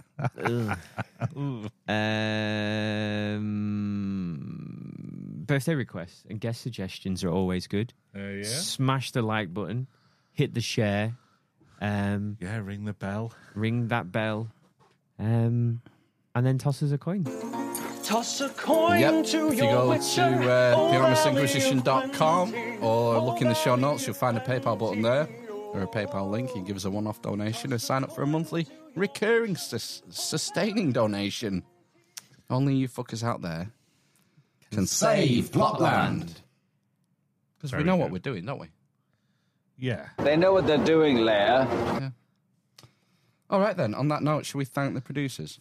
This is the whole concept, is you become a producer of the show by doing all these things and helping us grow. This is crowdsourced, crowd-produced, and all the rest of it. So let's thank them, producers, for episode 281. We have... Not that one. We have... where is it? Helen, Alaya, and Mark. Thank you. You're so amazing, like Phil Schofield. They are. Yeah. So amazing. And they're How the worm has turned. love and literally the best mate. Oh, Rumboy, respect, Willie G. It's time to big up the man Dems. The dwarfs, the currants, the grape, the doctor of thugonomics, the homophobe, the wings, the giant fucking lenses, The chest feeding. communist, the base Sigma Chad, the Corn pop. cunt, The baby penis. Inner asshole. These clockwork clowns. Chungus never seems so sus. The dime bar. the number 11, The bee gun on the bus, The blind man. the big Chungus, the cripple and the mother of Sonny Pickering. from hell. Bring it on. Are you retarded? So sus. He vents to electrical. I don't get it, I never will. Thanks for your support for another week. Really appreciate it. Are you retarded? Share these great fellas all over social media if you're not retarded. Well said, Sam. Absolutely. Yeah. Yes. Right. Appreciate. Yeah. Appreciate you. Gosh, I'm sort of at 6 and 7. I've got a message from Mark Anthony Wyatt on Instagram, our previous guest of several times. Yeah. Ah, yes. Author of... The Knockers. The Spirit of Cornwall, Volume 1 and 2, which I've read, which I like Mark's books. Very, I don't know, homely. Right, okay. You know, there's a lot of his personality is in it, his humour and stuff is in his writing. And he was talking about, he was listening to last week? David Elkington, yeah. And the toe sucking. Oh. Don't remember the toe sucker. How can we forget? Oh, fuck, yeah. So, yeah, from Mark. Enjoying the David Elkington episode. I've read one of his books. Interesting stuff. As for the toe sucking, it was probably the next bloke next door who ordered it. Ah. And it got me thinking. Wrong room. I think Mark is onto it. The guy went to the wrong room. The toe sucker went to the wrong room. Yeah, probably. Because it just takes an unthinkable amount of stones to go into an occupied hotel room in the middle of the night and start sucking a random person's toe. You should be expecting to get GBH'd into the middle of next week. Maybe that's where he wanted. So I think it's mistaken identity. I think Could be. he's gone to the wrong room. Could be. Yeah, that's my. I think Mark's nailed it. Yeah, I think you're right. Gouge his eyes. Gouge his eyes. I mean, yeah. That's the final throw of the dice, isn't it? Gouge his eyes. You know, I gotta find it now. Gouge his eyes! Yeah, get your foot out of his mouth, and then Gouge his eyes! gouge his eyes with your toes. Oh, yeah, you could use your toes, couldn't you? Swift kick to the cornea. We were talking about Pyrite the other week. Phil's Gold. Phil Schofield's Gold. Not Phil Scold. We'll get to Phil Scold shortly. Phil's Gold. Right. Which is fake gold, right? Yeah. And For wheels. Alaya sent us this video of this is genuine Fool's Gold as it comes out of the frigging earth. Check this shit out. Crystalline. What? It's nice, isn't it? In cube form. I used to have some of that, you know. You could buy it in gift shops. So there's this video and it's got pieces of rock with these perfect pyrite cubes in them. This is bizarre. So yeah. I'm very confused now. That's how it's sometimes found. Look, we've got interlocking cubes there. I suppose you know the... Oh, look at that one. It's like It's salt. floating. It's crystalline, isn't it? So it grows weirdly. Look at that one. Kapow. Like perfect edges. You can make, I think it's bismuth crystals on a hob that look like that. And you pull them out and they're pretty cool. Mental, isn't it? Yeah. Because you don't think of nature created perfect cubes, but again, it's a matter of perspective. It's relative Are you to saying us. the pyramids just grew out of the ground? I'm saying if you were a microscopic organism, a lot more things would look cubish. Shit, that's amazing. You don't think? Yeah. Yes, it would. It's because it's so big relative to us that it's interesting that nature's made these relatively large cubes. Yes. It's all cubes, isn't it? It's cubed all the way down. If you go small enough. Get to quarky cubes. Quark. Nice. Right. Should we talk about the Game of Thrones then? That is this morning. Just on the chat before, Emma was suggesting we get Gordon the Gopher on as a guest. Mm. I think that's a great idea. If he's available. You can talk about, his time in the broom cupboard. What happened in the broom cupboard, Gordon? That's it. What happened in the broom cupboard stays in the broom cupboard. I think he Apparently. probably got a broom handle up the arse. Special. Just a fist. Ooh. He was regularly fisted, wasn't he, Gordon? He was. You would imagine. He has to work through an interpreter as well. Well, that's what I'm thinking. Perhaps we could learn his language and we'll get him on a Zoom call. All right. That can be your job this week. Oh, man. God. I'll look into it. I'll have my guys talk to his guys. Mm. So you've been following it, this morning thing? I saw it on a newspaper in passing, and that's it. What was it? Phil leaves with immediate effect. This morning. That's today's news, right? Yes. That's from today. Yeah. With no fanfare, no goodbye show. No. Just, I think it seems he jumped before he was pushed. So it seems they've fallen out. That's the story, isn't it? So the story that's in the press is all around his brother being convicted of noncery. Noncery, yeah. And the story in the papers is that he did not inform Holly Willoughby that his brother was going to court, basically, for that charge. Well, okay. What's that got to do with her? I know. So or him. That she could manage the blowback. Why should there be any blowback? I don't know. What are they doing in the green room? And apparently they've fallen out. But I think it goes back to he got, like the Game of Thrones thing, he got rid of Aemon and Ruth, didn't he? Oh, yes. Famously, him and Ruth don't like him. Hated each other. Well, she hated him. Ruth Langford. Didn't Langsford. like Schofield. Yep. And apparently, there are rumours that he's... a twat. Yeah. Well, on that note, I've got a clip.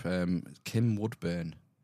She's the very sort of severe-looking lady with blonde hair who was on How Clean Is Your House? Cleans your toilet with lemon and her bare hands. Yeah, I've got a... She's got bare hands. Yeah. The big hairy clawed things. Yeah. She looks like a unit, doesn't she? Absolutely, yeah. Rather shaggy than fighter. Yeah. And she's like 80 as well. Is She's she? really old, yeah. Doesn't Wow. look it. She's, a big unit, heavily well-constructed. Yeah. adult female. Sturdy. I've got a clip here where she talks about Phil and the situation. This is from about 10 days ago, so this is pre-sacking/resignation of Scove. Well, I think it's time to bring Kim Woodburn in because you do know how nasty Philip Schofield can be, Kim. I've had so many run-ins. He is an obnoxious, horrible man, and I don't know why he's still on television. I went on his show, and he insulted me. He was rude. He was horrible. He was laughing at me. He was absolutely sniggering at me. Also, when I couldn't get in to see my friend skating recently. He said, would you come on the night? I said, certainly I will. And then it turned out that Philip did not want me on the show because he would go among the audience and chat. And if I was on the front row, he thought I might say something to him. I wouldn't. It was my friend's show. But that's how hard it's got. And that's how powerful he is. And he should not be on television. He's a cruel, brutal little man. Cruel and brutal little man. Don't mince your words. No. And he's full of himself. On the subject of Holly, I'll be brief. Boobs?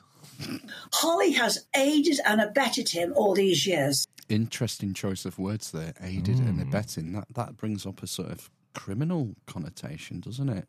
As if she was covering for some sort of criminal activity he might have done. Now, she sits on that sofa. She knows he comes out with things that are extremely unkind and nasty and uncalled for. Does she say, excuse me, Phil, I don't agree with you? No, she sits going, oh, Philip, Philip. She has no point of view. Why is she on the show? Oh.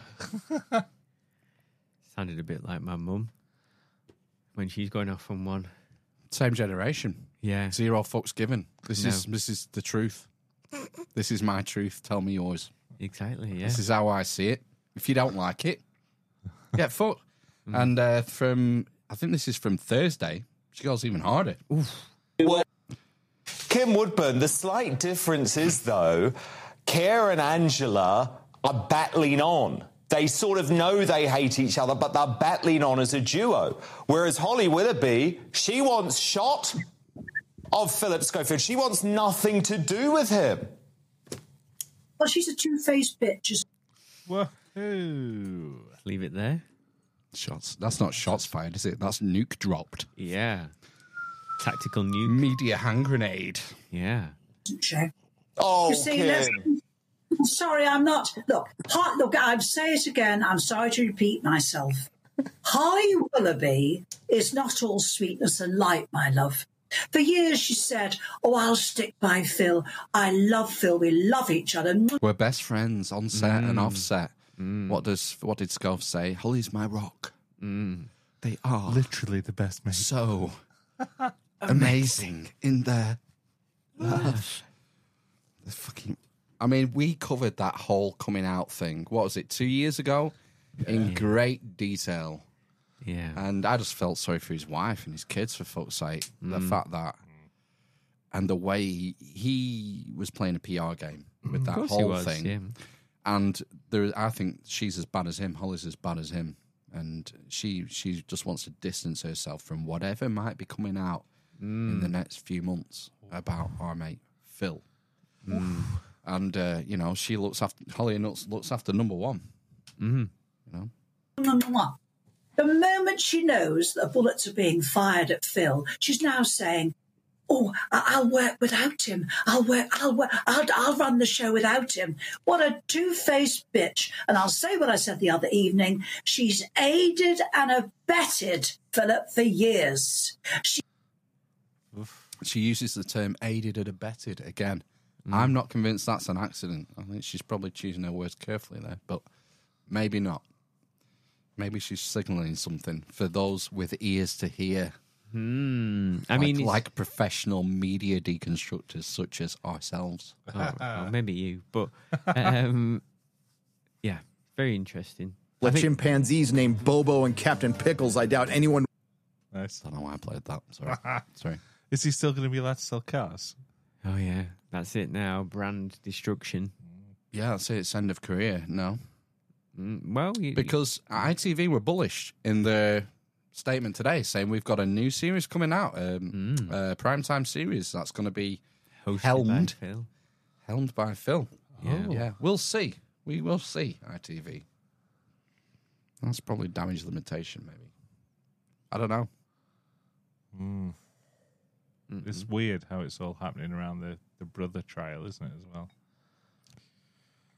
That's strange, because that should not be related whatsoever. No. And he disowned him, didn't he, a while ago, apparently? He disowned him after he was found guilty. Yeah. I think. Who knows? Who knows what was said in private between them? We can only speculate. It's probably not fair to speculate. No. Just wait till next week when it's serialized in the Daily Sport. Yeah, it's a bit of a weird one. I always find it interesting that we all have our own perceptions of people on television. Like, you think you know them. They're all cunts! Yeah, but then, like, obviously people know the rumours, don't they? There was something else, you know, about somebody else, a famous... chef? I don't know. It could have been like a famous presenter who was known in the industry to be a bit sort of handsy. Oh, yeah, Jimmy Savile. Well, there was that one as well, wasn't there? Yeah, but there's more. There's loads of them, isn't there? Yeah, it's full of them. It's scared. Full of these creeps, and they cover for them. Yeah, so there's that, isn't there? Because it's money. The money talks. Yeah. We've got to cover these. We've invested too much in this guy. We've got to, you know, there'll be... Who's the PR, the fucking famous PR? Max Clifford, who went to prison. Yeah, that was his game. That was Max Clifford's game. Yeah.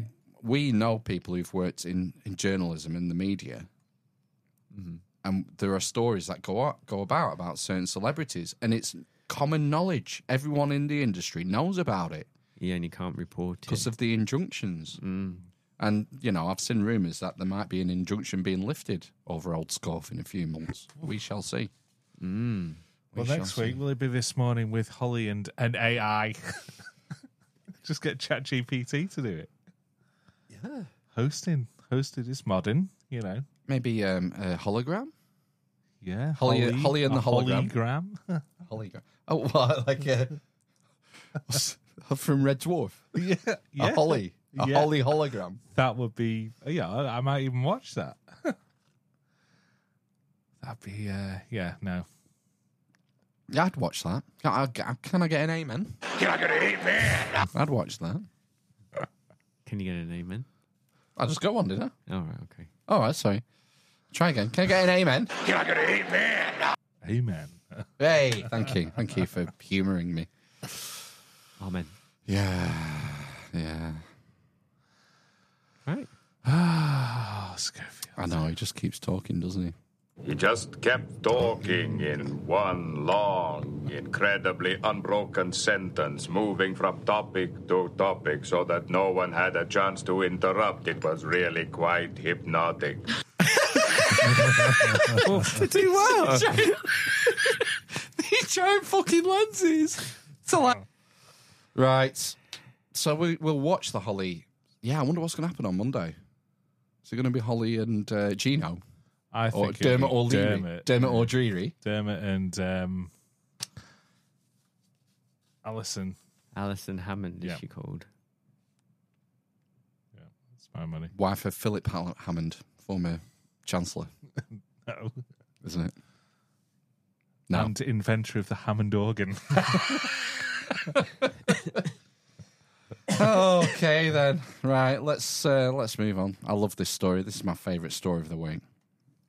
A man in southeast Colorado tried getting out of a DUI by putting his dog, yes, his dog, in the driver's seat.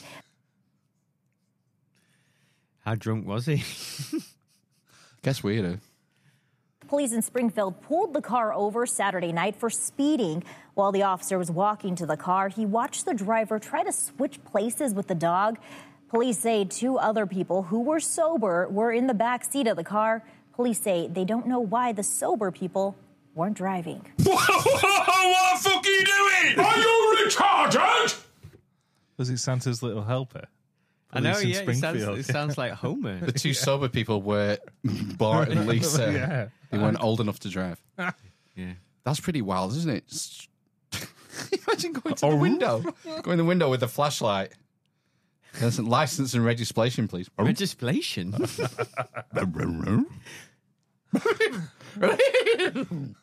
Yeah. Rot-row. It was red. It was red.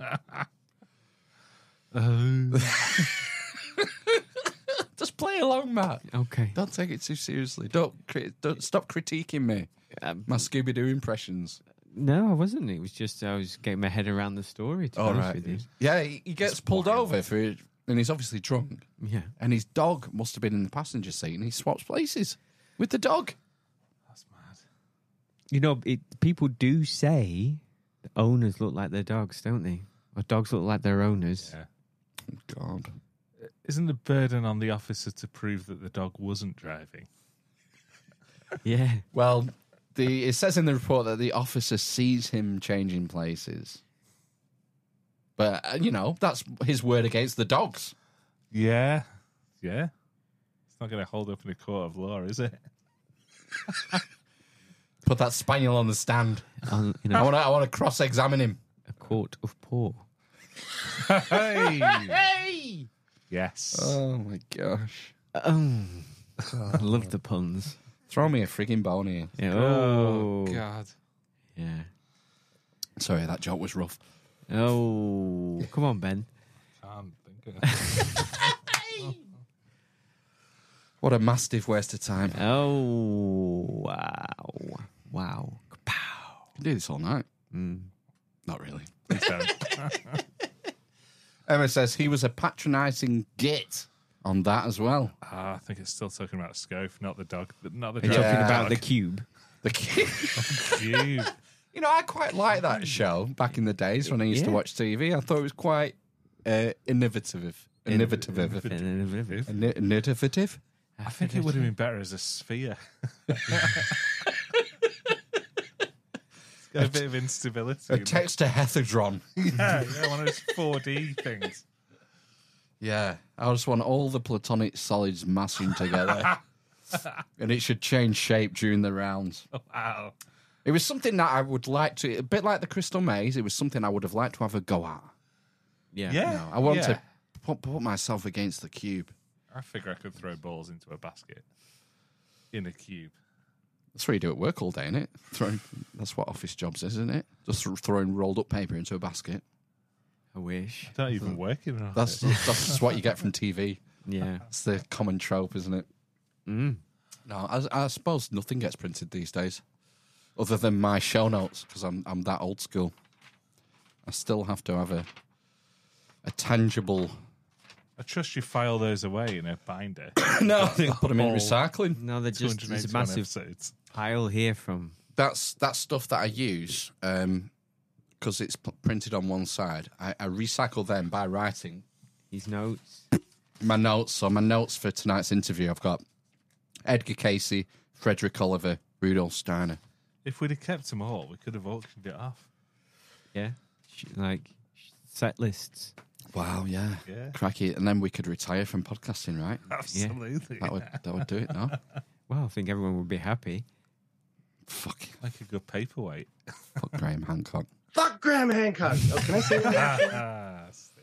Oh. Well, I think we've done everything. That is. The sun getting real low. The sun is getting low. Would you not say? I would say. I just want to go to your perspective. I want to go to one of those intergalactic space conferences, Hello, Diane. I understand you're an empath. I'm a very sensitive man myself. I'm doing a thesis on To be fair, her accents are definitely worse than mine. I was going to say you could get a job on Star Trek. As a counsellor. As counselor. Counsellor Phil. Counsellor Phil. You could probably squeeze you into a suit. Yeah, I could fit in one of those suits. I'd love one of those next gen uniforms, man. Yeah, you could probably get him. I'm sure Mike from AliExpress. OBDM has one. Yeah, I think you're talking upwards of £50. Oh no, for a good one. Sod that. So PayPal link in the donations. What do you call it? GoFundMe Amish Phil's next gen. Would you have a blue one? Because you're like a doctor. Doctor of thugonomics. Congratulations on becoming a doctor of thugonomics. I think I'd have a red one. You know, the classic instant death away team. Yeah. Isn't that command? I think red is command. Yeah. Orange is yellow's engineering, no? Yeah, what's mustard? Blue's science officer, isn't it? Or medical. Well, it depends. Well, you're mixing OS, original series, and next gen, aren't you? Oh, shit. Did he mix it up? Yeah. So, because Spock was blue, wasn't he? Everything's black in Discovery. So. Yeah, and just massive explosions everywhere. Mating rituals. Would you care to join me in some empirical research? Hold up. Wait a minute. Something ain't right. No. Something ain't right. With her accents, man. Yeah, so Marina Sirtis. Right. Oh, well. Should we fuck off into the night? I think, it's the right thing to do. Are you not entertained? I hope you're entertained. I am. That's all that matters. I've had my fun. You fill. Yeah. Based Sigma Chad. Yep. Yeah. I love you. Right, we'll sign off then. We'll come back next week. Yeah. Do this all over again. Yeah. Again and again and again. A ringer of a guest next week. I'm really looking forward to it. I'm not here next week. No, unfortunately not. You're gonna miss an author whose book you own. Yeah, well, it's somewhere. I think I've lent it out to someone.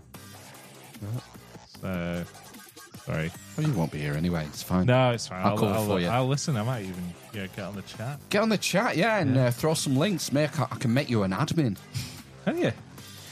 Presumably, like channels have admins in the chats. I don't know how it works. Helen on there. She'll sort it out. Amish in. I don't know, there's a Amish there. admin. Yeah. Yeah. There is a pun there, isn't there? There is. You need to change your YouTube handle to Big Chungus. What did you do with Big Chungus? I think it's probably been taken. Maybe 2 Gs. Yeah. I'll have a look. Okay. TCFN. Yes. Yeah. Goodbye. TB. Text back. Tatty back. What was it? GTSY? Gran Turismo. Sex yacht.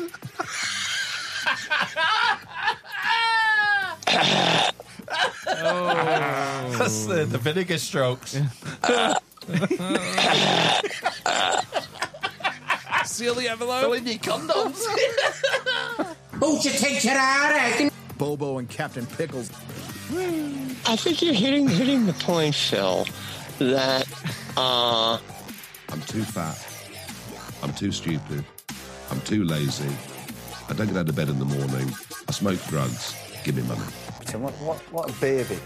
What a big baby. Just get on with the game. Baby. I'm too fat. You're not gonna eat me.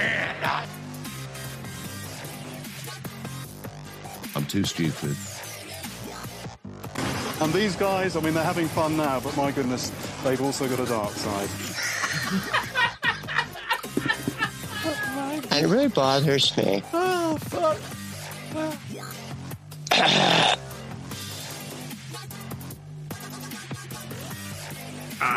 Yeah, that sounds.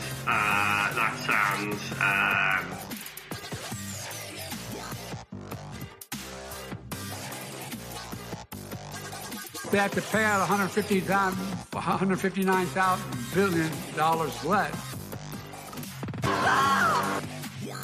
Hi, can I get a flat white, please? That's it, man. Game over, man. Game over.